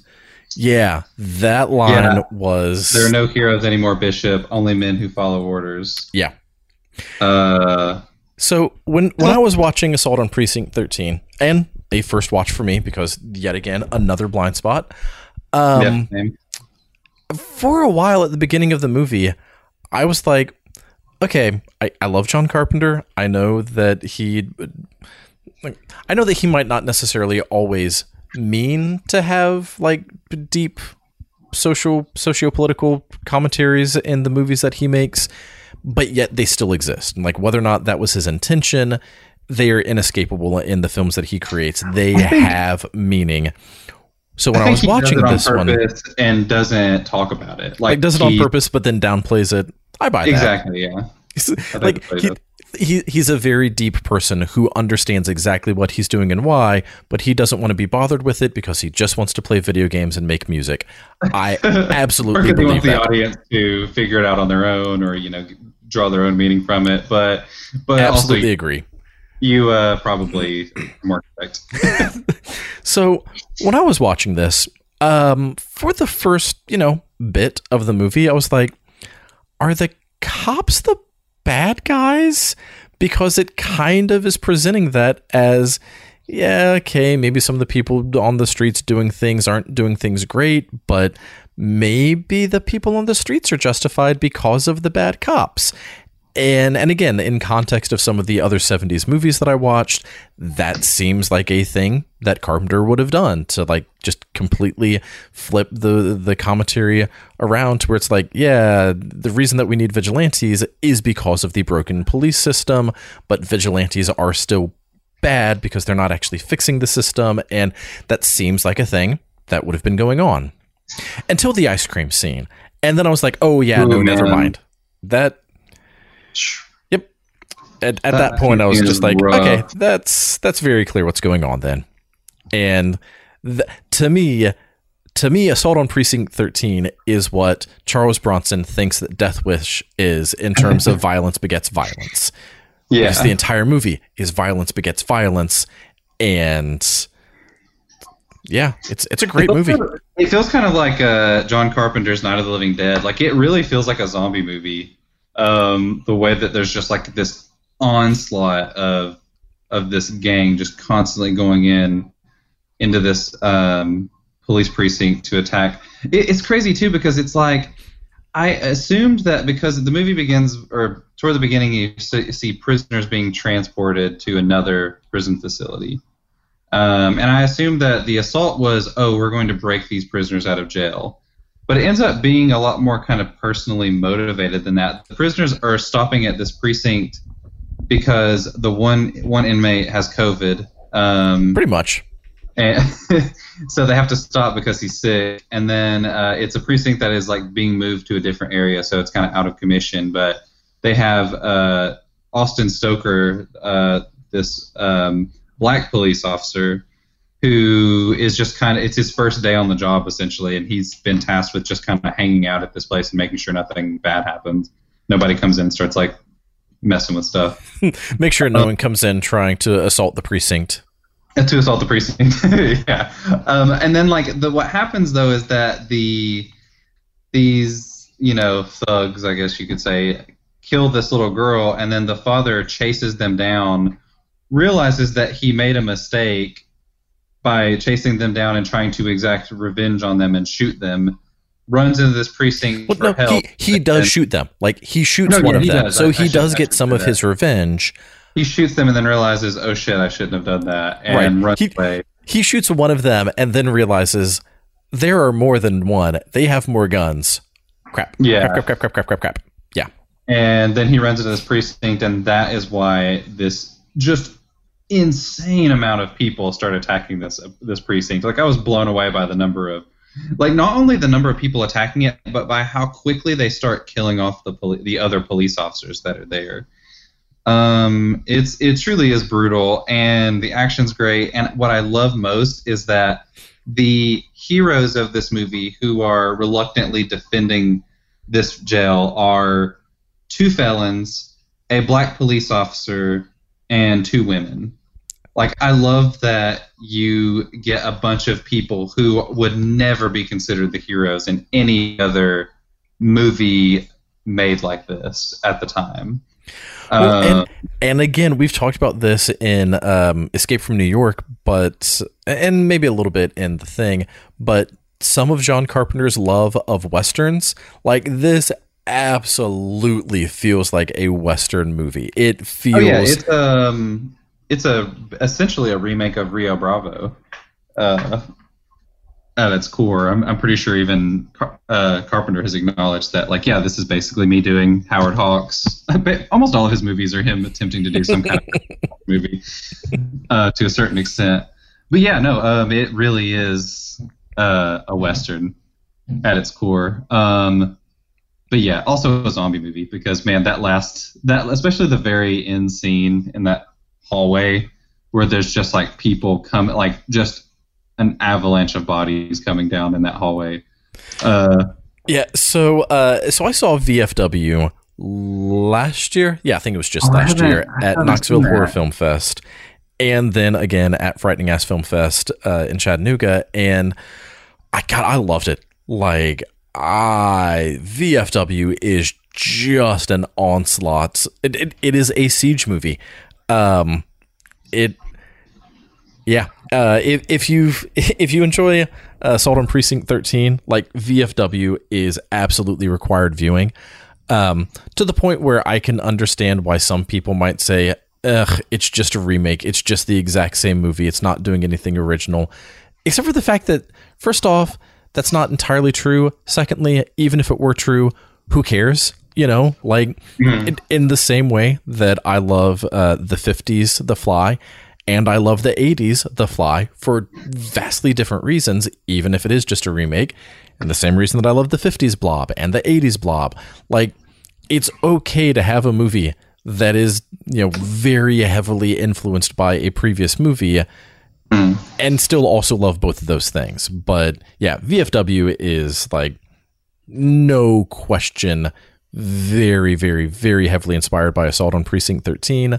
But in a good way. Like, it is done in such a way that as you are watching either one, whichever one you watch first, if you watch the other, you're like, oh, okay, yeah, I see the influence that this film has made. And again, for some, as much as I love John Carpenter, to watch a movie that is very clearly influenced by Carpenter, especially at the hands of Joe Begos. Like, I think that he did just such a great job, and it's a beautifully grimy movie, and I love it. I gotta see that one. That's the one I really do. I did watch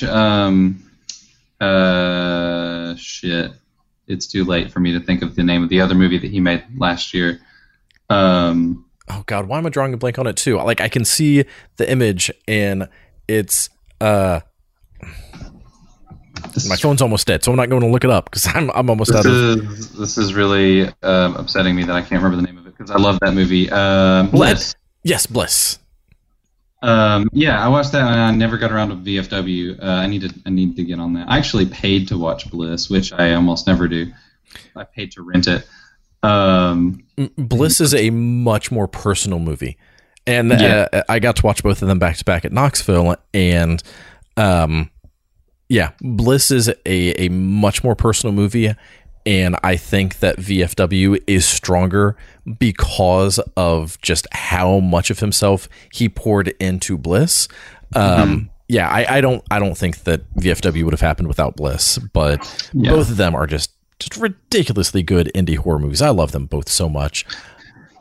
Also, Assault on Precinct 13 is one of the few remakes of a John Carpenter movie that I think is actually enjoyable. I don't know if it's a good movie. It's been forever since I've seen it, but I remember enjoying it a lot. But I also am probably have a little bias there because I have a huge man crush on Ethan Hawke. So I've not seen that one. I think that I have it.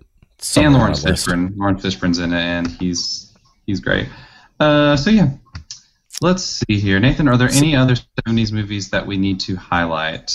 There are so many that I want to talk about. Were there any like glaring oversights, like any huge, like just completely, like I can't believe you've never seen this movie kind of movies that you watch? Any all-time classics, greatest movies ever made that you might have caught up on? Fine. I get what you're trying to do. So let's talk about Cleopatra Jones, starring Tamara Dobson. This movie is so good, and again, so relevant. It's kind of silly, just with some of the premise, but at the same time, it's a really solid movie that has a lot of great racial and political commentary, and there's a dirty cop, and they raid essentially like a halfway house, and they plant drugs on one of the guys because the drug lord, who is just like this old overweight white woman, I think her name is Mama, I think, like she's the drug kingpin in town, and so like, you know, it is just a really, really solid movie. And there's if you've never seen any of if you've never seen Cleopatra Jones, you need to watch it. It again was a very, very pleasant surprise. Lots of things happen in that one, and eventually we'll do a full episode on it, but yeah, I'm running out of steam to go into too much more depth about Cleopatra Jones. I'm with you. I'm trying to think if I watched like The Sting, which is just one of the most entertaining movies ever made. It is so brilliant in the way that it is a con movie that is constantly conning the audience in the best way possible. So much fun. It's so good. We do need to talk about, because we are running low on time, we need to talk about the contribution that George Lucas made to cinema in the 70s and how he gave us just one of the most perfect movies. American Graffiti? Yep. American Graffiti. I was gonna make a joke about Harrison Ford driving around with a very luxurious head of hair next to him. But yeah. Okay, Nathan. Why don't we do this over again? No, it's too late now. I've lost my joke. American Graffiti, such a good movie.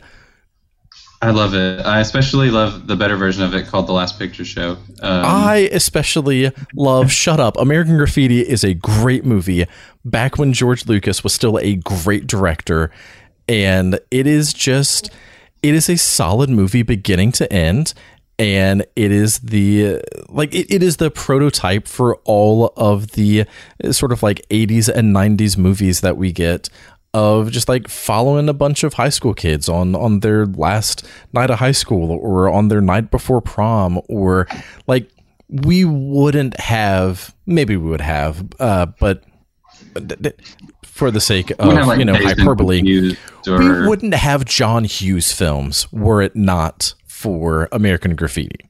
Again, exaggerating probably, but like those small, not really small set, but the small window of time movies, ensemble-ish cast. Like I don't think that we would have had Breakfast Club without American Graffiti. I don't think that we would have had Pretty in Pink. I don't think that, and again, maybe we would have. We probably would have, but I hear what you're saying. That my dumb joke aside, I actually legitimately adore American Graffiti. I think it is just a perfect. I'm such a sucker for those like coming of age movies, and especially ones that take place like all in one night. Something like Dazed and Confused or something. And American Graffiti is definitely the precursor to that. And it is just so much fun and so good. It's been a while since I've seen it, so I can't think of any like specific examples from the movie, other than I love all the Wolfman Jack stuff. And yeah, American Graffiti is just phenomenal. It's a perfect kind of hangout movie if you want to just sit around and get lost in nostalgia for a time that, again, I didn't actually live in. But those characters. Yeah, right. It does still feel universal. Yeah. Anyone who ever grew up, or even if you didn't grow up, I think you can watch that movie and find some part of yourself in it. It's a beautiful, lovely movie. Yeah, every single character that, every single main character and some of the side characters, like, who they are. Whether or not you know everything about them, you have a very strong sense of what that person is like, and you care about them, and there's interesting stories, and they're overlapping stories, and you're not just following one main character. Like, honestly, I don't know who the main character is supposed to be. Maybe Richard Dreyfuss, but he's not the one that you stay with the most time. Maybe Ron Howard, but he's also a dick. Like, rewatching it, he is a terrible person in this movie. I had forgotten how horrible he is. He's basically saying to his girlfriend, hey, we need to break up because, when we go off to college, like, we need other experiences to find out whether or not we truly love each other. And he's just being a dick to her the entire time. He's awful. And it's just like, man, if I was that girl's dad, I would just be like, dump him. He's a loser. Go find someone who's not an ass. But yeah, like, you care about these characters, and the ones that start out of the movie like, oh, they're going to be the bad boys. Like, there's a lot of genuine heart, and again, Ron Howard, who is Opie, like, you're watching him and just like, oh, sweet little Ron Howard is being a terrible person. That he's definitely playing off with his Opie image. And I honestly do not know anything bad to say about this movie. Jess and I watched it together, and she was just as captivated the first time as I was, however many times I've seen it at this point. The one thing that I had forgotten about, and I had forgotten about it because the rest of the movie is so perfect, but the end of the movie has that like text epilogue where it tells you this is what happened to the characters. Yeah. And it's so jarring because on some of them, it makes sense to know that this one became a senator, to know that this one became this thing. But then one of the other characters is just like, yeah, he died. It's like, what? No, what? Oh, it's so funny. I have the sequel. I still haven't seen it. I meant to watch it before we did this episode, but I had too many other movies that I also tried to watch, and I was like, you know what? I'm going to be fine with one American Graffiti under my belt.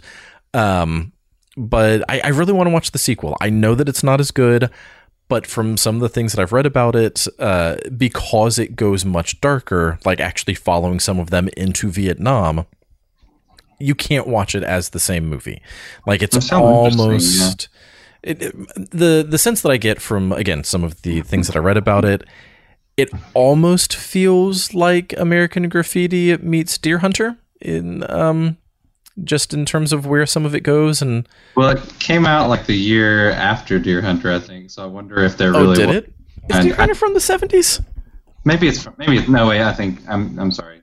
No, yeah, it's 1978. Yeah, okay, I was right. When did Deer Hunter come out? The Deer Hunter came out in 1978, and then More American Graffiti came out in 79. So, yeah, that would make sense. Which, I mean, it could be a little too close. I don't know. I guess it depends on how long the production is. But yeah, I don't know. It seems like that could easily be an influence on it. Deer Hunter, I didn't rewatch it for this time, but... I've never seen it, actually. It is a great movie. It is, at times, a very slow movie. The ending of the movie carries so much weight that after you've seen it, you're going to think back on the movie thinking that it was a much more tense and dramatic movie than it actually was. Mm-hmm. But because of the character development and because of knowing these characters, caring about them, understanding what's happening and relating to them, when things happen at the end, you feel that weight, and it's still a rough watch for me. It's great and I love it, but every time that I've rewatched it, it's just like, man, why am I doing this to myself? Oh, right, because it's great cinema. You know, The Deer Hunter is a movie that stars a man. Well, not stars, but one of the people who are in the film is a great character actor by the name of John Cazale, who was only in 5 movies in his life, and all 5 of those movies were nominated for Best Picture. He should be in the next Keoma movie then. Well, he's dead. That's why he was only in 5 movies. Doesn't matter. He is in one of my all-time favorite movies, Dog Day Afternoon. He also plays Fredo Corleone in The Godfather. Nathan, can we not around The Godfather anymore? I'm not even going to make any jokes. I need to know how you, just as briefly as you can, just tell me we can end on this. Just give it to me. I need to know how you feel about Godfather. So my favorite thing about The Godfather is when they're taking that shipment of Coors Light back across state lines, because it's just such a silly plot, and I don't know why they refer. Hang up. I don't know. Whatever you call it on a video call. I don't know what you're talking about. Like, I don't know why they refer to Burt Reynolds as the Godfather, but I mean, maybe it's his mustache. Maybe that was the name of his car. Godfather and the Bandit. Smokey and the Godfather. Smokey and the Godfather. That's definitely what that movie is called. But seriously, okay, joking aside, we seriously do need to talk about Smokey and the Bandit, because it's a good movie. I didn't watch it. I'm so mad. It was one that I literally found to watch, and then I ended up watching something else. I don't even remember what it was. So earlier when I said there weren't that many like happy movies that I watched, maybe there's some realistic stuff in Smokey the Bandit, but it is just a pleasant movie. There's, again, maybe a few things that we can get into a deeper discussion about, but it's just fun. Burt Reynolds driving real fast. It's doing some sick stunts. Yes, I had never seen it before. I hate to admit that, but whatever. I understand the love for this movie. I also understand why some people who love this movie too much, maybe, they should see other movies. But yeah, I get it. Like, it's not even I had to be convinced. Like, a few minutes into it, it's just like, yep, Burt Reynolds is charming as all get out in this movie. And it's just fun. It is a really fun movie. All right. Seriously. The Godfather. Okay. The Godfather. I didn't watch it. Don't lie to me. I know you watched it. Yes, you know that I watched it because you stalked me on... I stalk you on Letterboxd, yes. What if I was lying on Letterboxd? What if it was all a big ruse? That would be equivalent to blasphemy. So... Okay. Yeah, I don't know. So, yes, this movie about a mob boss and the fellow mobsters dumping their shipment at the first sign of Imperial fighters.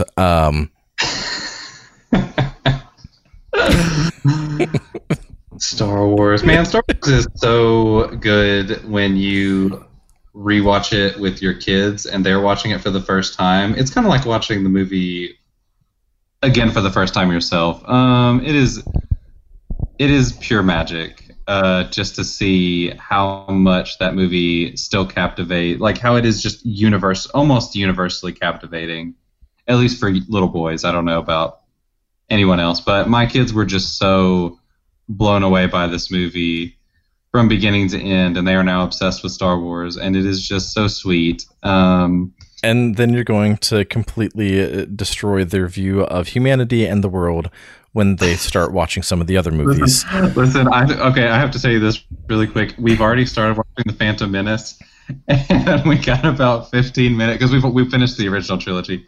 We got about 15 minutes into The Phantom Menace, and Owen, my 7-year-old, says, "Daddy, when is this boring part going to be over?" And I was like, when the credits roll?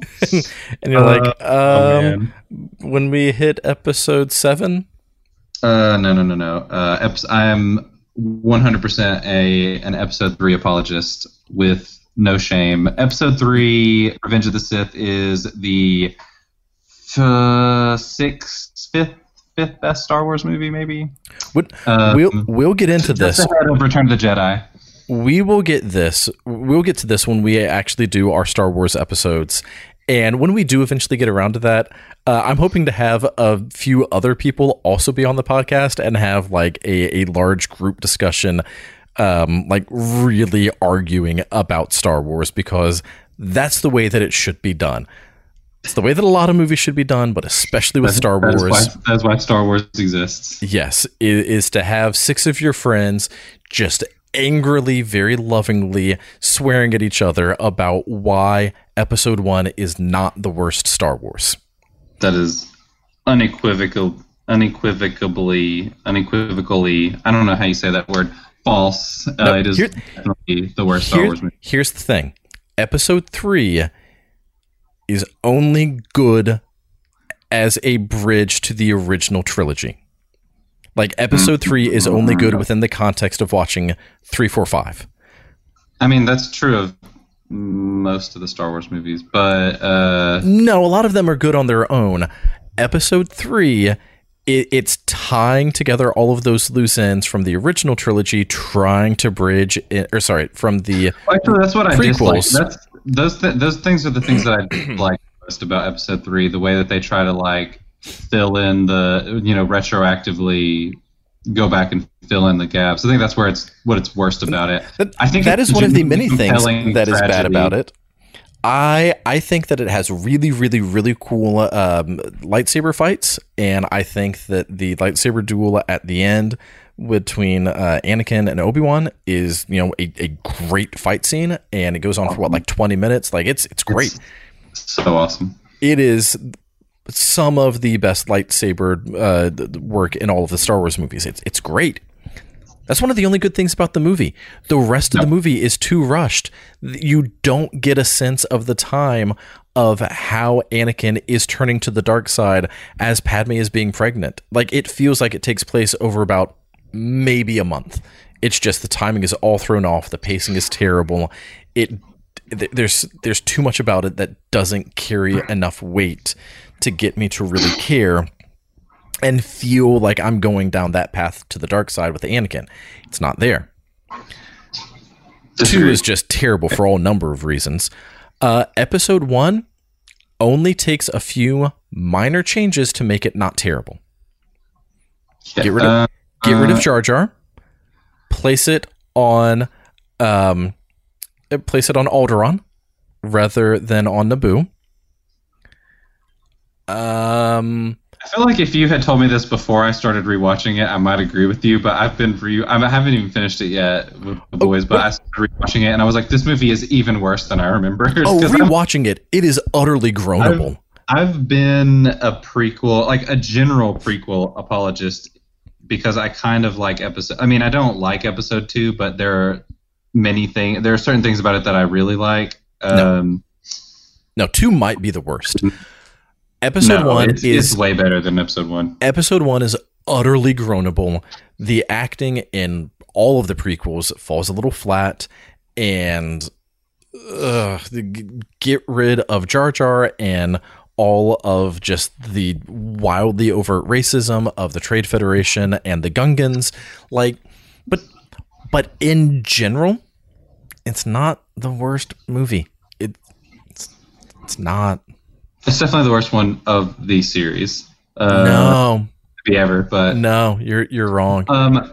So by seriously, the way, if we do a Star Wars thing, I just have to mention really quick that if we do a Star Wars thing, we have to get Graham on our episode 1 episode because he loves the Phantom Menace. Oh yeah, it essentially would be like a Screen Drafts redo, where we're not necessarily trying to order them, we're just arguing about why everyone else is wrong. So yeah, basically it would be a Screen Drafts redo. Man, that's such a great podcast. I love listening to them. All right, anyways. It's my favorite. The Godfather. The Godfather's great. It's a great movie. I mean, what do you expect me to say about it? It is a fantastic movie. It is one of the few movies, and like the start of something that you start seeing a lot more moving forward, where you don't get all of the credits at the beginning. Like rewatching movies, as many movies as I've been watching lately, especially all of these older movies all packed together so much, it's like, why are they telling me all of the credits? Like, I do not care who the grip was in the intro credits. And so many old movies, like they give you everything about it, and then you get to the end and maybe they tell it again, or maybe you just get the end. But The Godfather, you get, The Godfather, and like straight into the movie. That's it. And you start seeing that a little bit more as they move forward. But yeah, to me, that was, again, highlighting some of that realism of, all right, let's not focus on who all made it. Let's just dive straight into the story. Yeah. It's not so good. There, if we were doing a full episode and I was talking about prior information and how it shaped my expectations, I didn't realize that the wedding scene at the beginning took as long as it did. I didn't realize how much of the movie was... It's like a good 30 minutes of the movie. Yeah. Maybe even a little bit longer. And it's important because that is setting up the rest of the movie. But like, I didn't realize how much of the movie was that. I didn't realize that the horse in the bed, or the horse head in the bed, was as minor of a part as what it was. Yeah. And like, so all of it, it's just, my perception of the movie was a little bit skewed, maybe just because, again, it is in so much of just the lexicon of just cinematic history and pop culture that, like, of course all of the big things. Of course leave the gun, take the cannoli. Of course Monday, Wednesday, Thursday, Tuesday. Like you know these things without realizing, like, oh, that's not that important, or like that was just like kind of a bit scene, or It was just essentially the equivalent of what a meme is today. Like, it was just one of the memeable moments. yeah. And I don't know. I mean, eventually we'll go through and we'll do a full review of it and like really dive into it. But it's a great movie. Like watching it, just I got it. There are other movies, other iconic movies that I feel like have been overhyped, and so when you watch them, it's like, yeah, fine, they're great, but The Godfather, it was just like it's a great movie. It's fucking awesome. Like, you watch it and it's like, because whenever you were talking about it beforehand, you were like, it's probably just going to be like, one of those, kind of boring, sort of stuffy movies that not wrong. Loves.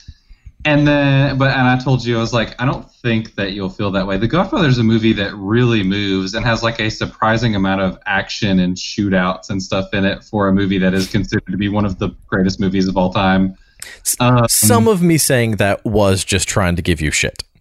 I mean, yeah, I figured, but The Godfather is one of those movies, though. I think that's the kind of movie that before you've seen it, that's what you expect it to be. And I don't know if you might still feel that way to a certain extent, but when I watched it for the first time, I was like, oh no, this is not a stuffy period movie at all. This is almost an action movie at times. I mean, well, if anything, great character drama.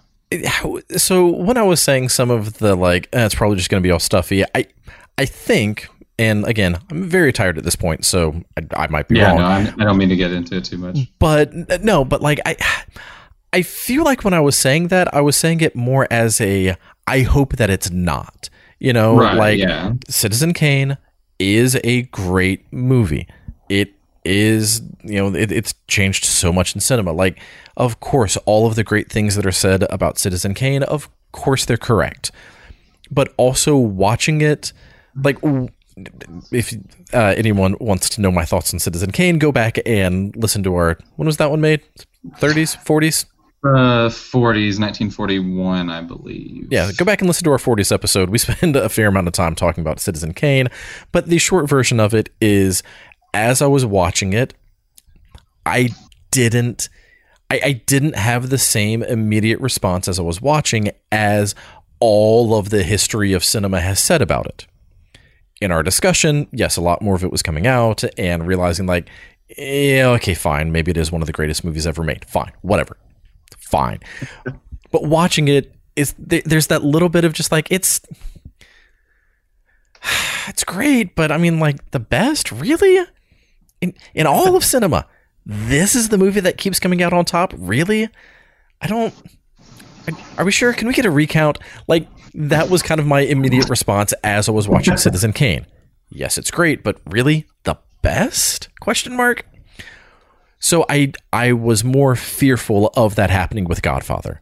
I did not want to watch Godfather and for it to just be like, it's fine, I guess. Like, yeah, I can see why people love it. And so I think that was more the intention behind my comments was I don't want to be disappointed. I don't want to get to the end of Godfather and think, it was okay. And it was great. Like, yeah, maybe parts of it are boring, maybe, but they are very captivating characters. And even though there are main characters, you are following bad guys the entire movie. Yeah. And so, like, even the ones that you're quote unquote rooting for are bad people. And like, they're doing terrible things. And man, we could have a whole other podcast about how the Italian mafia is presented as these are the heroes because they are, white-ish. But then any other movie that have black gangs, like, oh, well, obviously Charles Bronson needs to kill them because they stole his groceries. Anyways, if you've listened to us before, you know our thoughts on this. We don't have to get too far into that. The scene with Michael in the restaurant getting the gun and there with Sterling Hayden and I think William Holden is is the other actor in the scene. What a just perfect, brilliant, one of the greatest ever scenes in movie history. I feel like it's such a great, mostly because it's just such a great character moment, because Michael has been able to stay out of the family business for so long, and then that's ultimately like both his downfall and his ascendancy. I just love it. I think it's brilliant from beginning to end. It's one of those movies that really does live up to its stature as one of the greatest movies ever made. I'm so glad you finally watched it.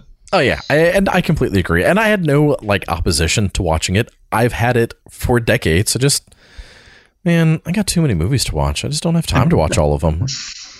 And because it's one of those movies that is so iconic, like there was always that little bit of, I'm fine to not watch it right now because I know that it's great. You know, like, it's not going to be like some great discovery that you're going to go out and sing to the world like, oh, you guys got to check out this movie. It's called The Godfather. Yeah, it's like I finally watched The Godfather, and it is as awesome as people say that it is. And yep, that's a truth fact. And like, a truth fact. Like I probably do have a lot more to say about it, but I can't remember what those things are right now. And I do feel like talking about the entire Godfather trilogy is something that we eventually need to do. Yeah, sure, it's been covered by plenty of people. Fine, whatever. We are going to be more people also talking about it at some point. I don't. It's great. It's a solid movie. I don't. Again, what do you want me to say about it? No, I was just curious. I just want to make sure. I need to make sure. Yes, it is. It is a fantastic movie. So, very quickly, before we both fall asleep, as we've been talking about some of these movies, and as we've been talking about, like, especially the vigilantism, and I know that we didn't talk about it in depth. I think that we even forgot to mention, but even like Mad Max, another great vigilante movie that the original Mad Max is so good. And I want us to talk about this at some point, because you do not think that it is as good as it is, and you are wrong. It is a great I didn't really movie. like it the first time I watched it. You're wrong. That movie's great. I think it was a mismanagement of expectations, because it's one of those movies, you read the synopsis and it's like, after his wife and blah, blah, blah, and daughter or whatever are killed, Max goes onto the road for revenge or whatever. And it's like, that's literally the last 5 minutes of the movie. Like, yeah. But you only care about that because the rest of the movie leading up to it. And sure, Mel Gibson is a crazy person and whatever, like that definitely does sort of taint the movie a little bit, and it is a little bit harder to watch it now in light of numerous things that he has said. I don't even know if I considered that at all when I watched it. It's just I went into it expecting a totally different movie than what I got. Mel Gibson has been in a lot of great movies, and I like most of the movies that he's been in, and I really enjoy watching him as an actor, but he has said so many absolutely terrible things that it is difficult to watch him at times. It's easier to watch him when he's a lot younger, because that's further removed from the horrible things that he has said and done. When he still had his Australian accent. Right. But there's still that little bit of just like,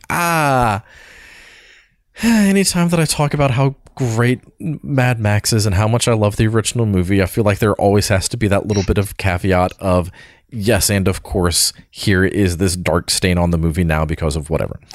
Anyways, I'm dropping things, and I hope that did not just unplug that thing. Okay, cool. The recorder just fell, and if it had been turned off, we would have lost 3+ hours of a podcast. So Nathan, why is our podcast so fragile? Are you serious? We need to stop before we tempt fate. This podcast is the little old lady in the 80s commercial that if she falls, she can't get up. I'm sorry, I'm just amazed that like one false move and every bit of this is gone. My podcast needs life alert.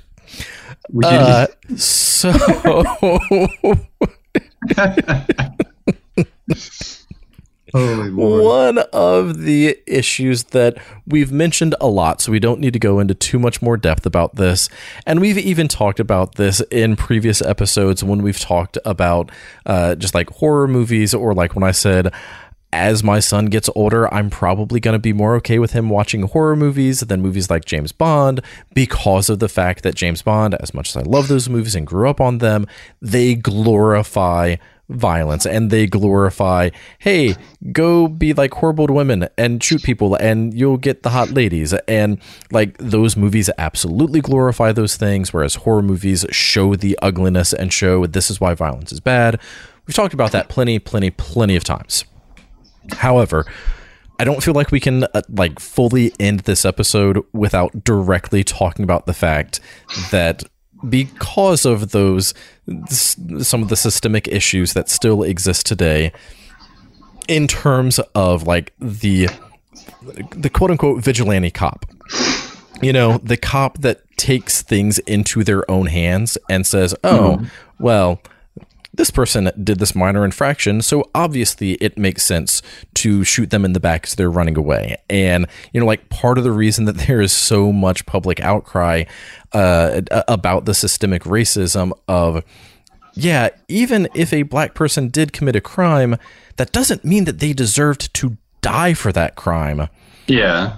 I feel like so much of the current state of things is kind of the result of some of these like vigilante 70s movies where the only way that the good guy wins is to buck the system.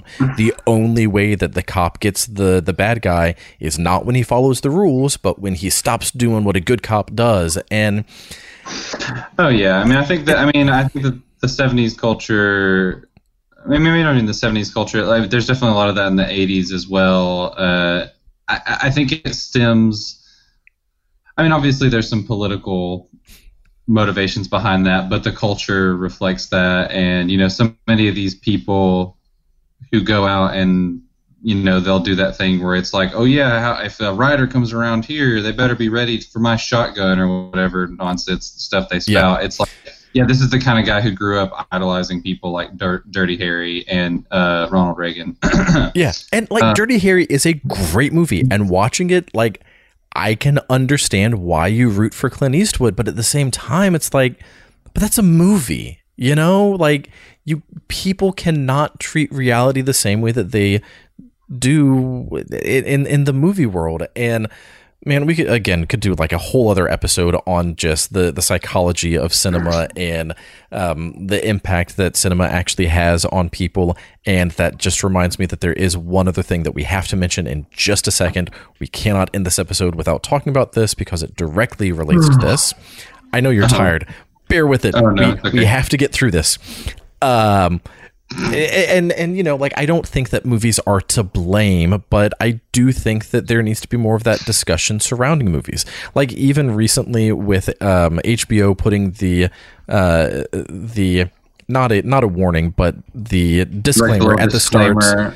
Yeah, the disclaimer at the start of Blazing Saddles. Who watches Blazing Saddles and does not realize that that is satire making fun of racism and pointing out why it's so bad? Lots of people, sadly, watch Blazing Saddles and do not realize that Mel Brooks is making fun of something.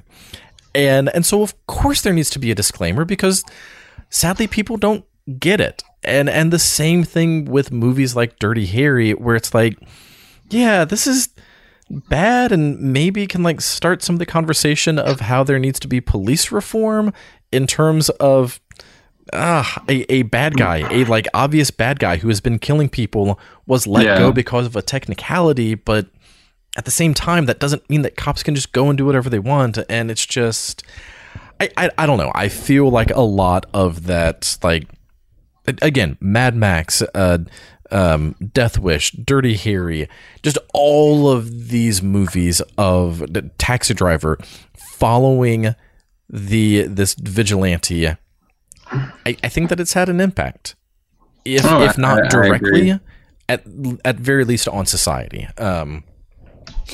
At some point, maybe during like our 90s episode, I'll talk about, if I remember, like some of that progression of the rogue cop within the police system in terms of like you have the we must follow the rules police force, and so you have to have the rogue cop that goes rogue to actually get the bad guy.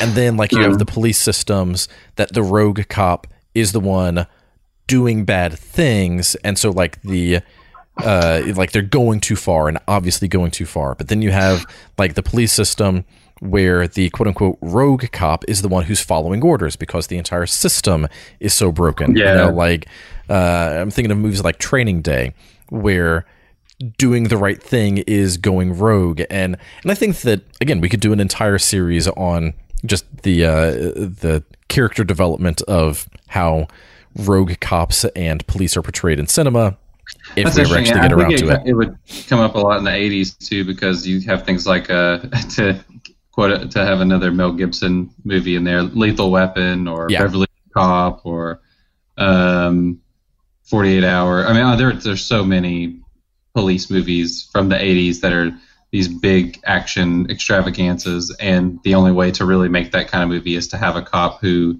is going outside the law or above, you know, but like you said, bucking back against the system, whether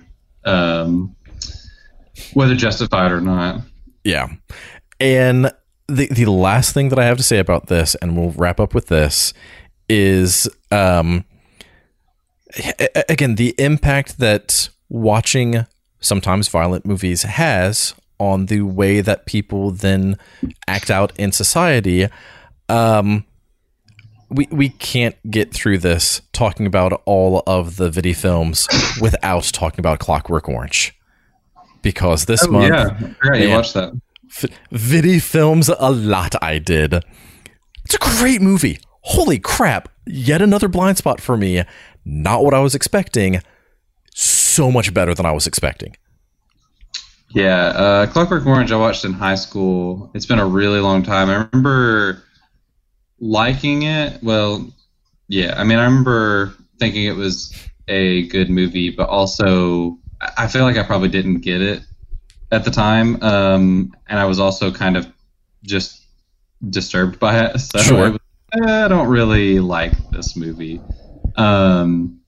It's one that I probably need to revisit. It's just one that I've never really wanted to because of how dirty it makes me feel. Well, and that's one of the weird things about it, kind of like with Godfather, where all of those iconic scenes aren't that much of the movie. Like all of the iconic scenes that you think about in the rain. Yes, you think about that. You think about the weird outfits that they wore, like with the cod pieces on the outside and this little bowler cap. And you think about the scenes with the eyes pried open. Like Ludovico technique. Those are the scenes that you think of, and that is not the majority of the movie. Those are important parts, but it's like, again, just the way... Again, if we were doing a full episode, my prior information about Clockwork Orange would have been, it is, like horribly transgressive and the entire thing is ultra violent. And because that's part of the movie, it is going out and engaging in that ultra violence and just how that's the only way to get your kicks. And then you go to a milk bar and the milk is loaded with drugs. And that's what I thought the entirety of the movie was. And it's like, no, that's what starts things into action. There's a little bit more of it, and then it's just, I will say, I've only seen it one time, but I feel like I remember many parts of it very vividly, and I'm the kind of person who I normally forget movies, 2 days after I've seen them. And yeah, Clockwork Orange is a movie that really stuck with me, and I feel like I can very easily conjure up images from it and different scenes and kind of remember a lot about it, even a decade removed from it. It is I'm kind of I'm hot and cold on Kubrick. I'm not like the biggest Kubrick fan. I recognize his genius, but I think I just need to go back and rewatch a few of his movies to really get them. But yeah, Clockwork Orange is a movie that, like, I will say is very powerful filmmaking and that is kind of unforgettable. Yeah. Well, and like I am aware of the fact that, like high school and early college kids, who are like super into Clockwork Orange, there is that little bit of just like, ugh, scenester kids. Like I get that and I'm aware of that. And I think that sometimes part of the reason that people love the movie is for the wrong reason. Like I think that some people love Clockwork Orange for what the movie is satirizing and saying is a problem. So like as the movie is saying, we are going to show all of this nudity and violence, and we're going to show these just dirty scenes to emphasize the fact that sometimes things are wrong and there's a lot that's messed up in society. And I think that some people, in the same way that people miswatch Fight Club, I think that some people miswatch A Clockwork Orange and they watch it as, yeah, I want to be just like whatever the character's name is. I want to be out there, Alex.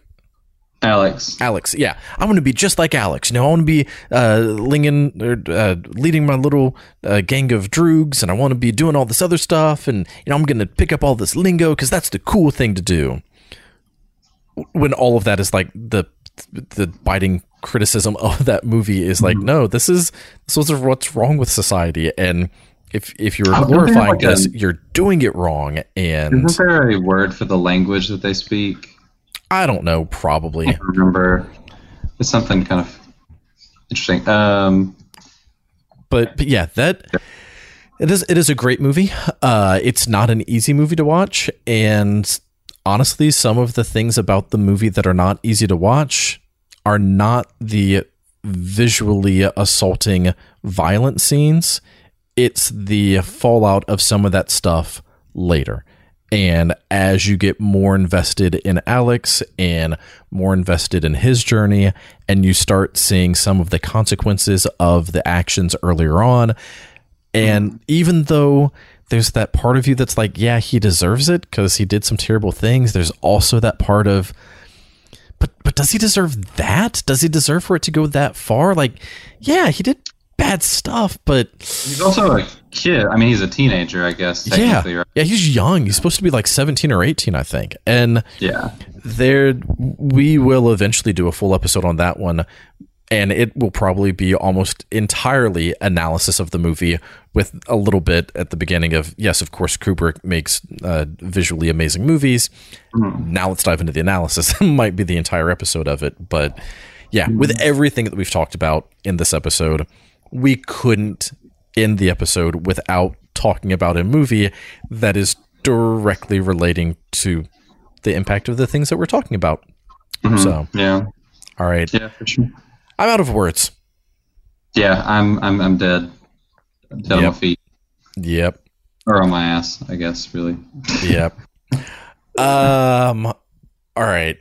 Eric, where do you want people to find you? You can find me on the Twitterverse at the Chimerican. That is TheChimerican. You can find me on Instagram at Chimerican Reviews. You think I would get this right eventually? It's the fact that they're two different names. Chimerican Reviews, and then on Letterboxd at Eric Jay.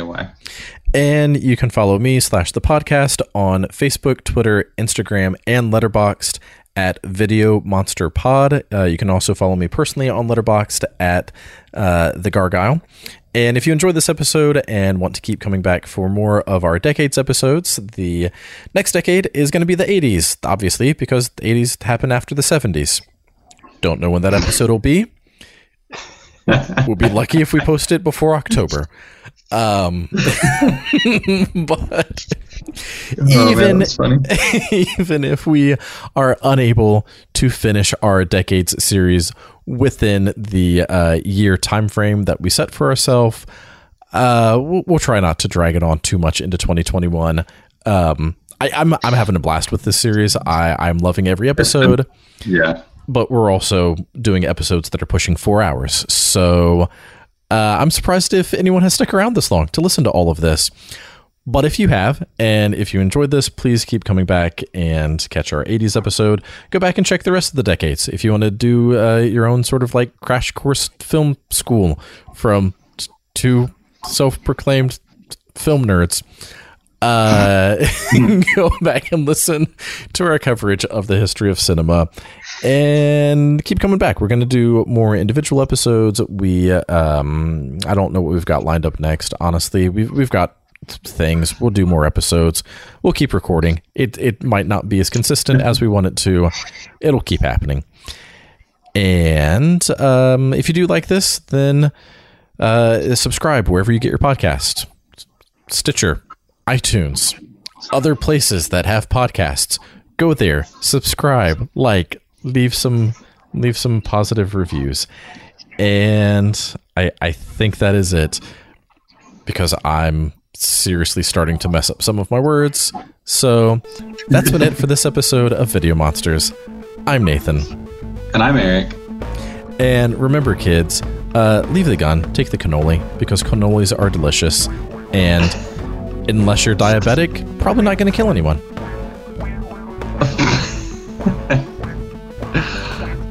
Yeah, good. Also, be sure to get plenty of sleep and drink water and take care of your. And find something that makes you happy that you can do in a pandemic without watch Keoma. Lives. Watch Keoma. Yes, that is on an endless loop. It's on Tubi and on Vudu. One of those looked like significantly better. I think trying to remember which one. Better.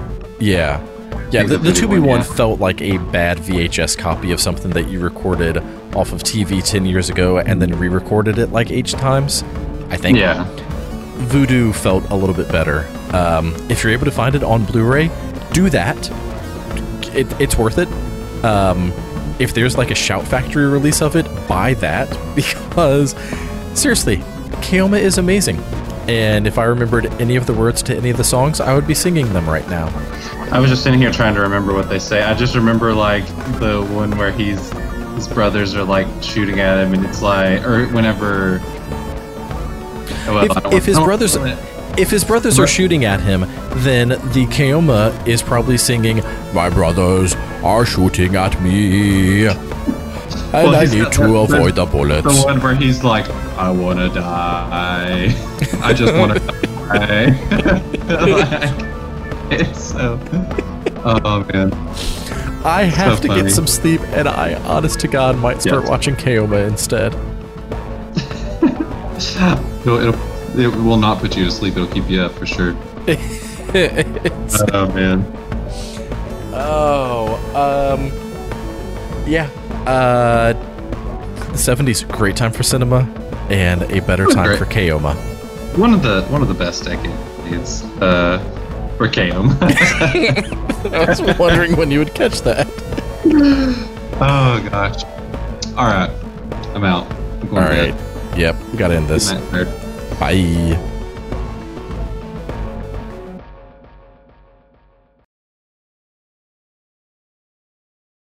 I want peace, I want love.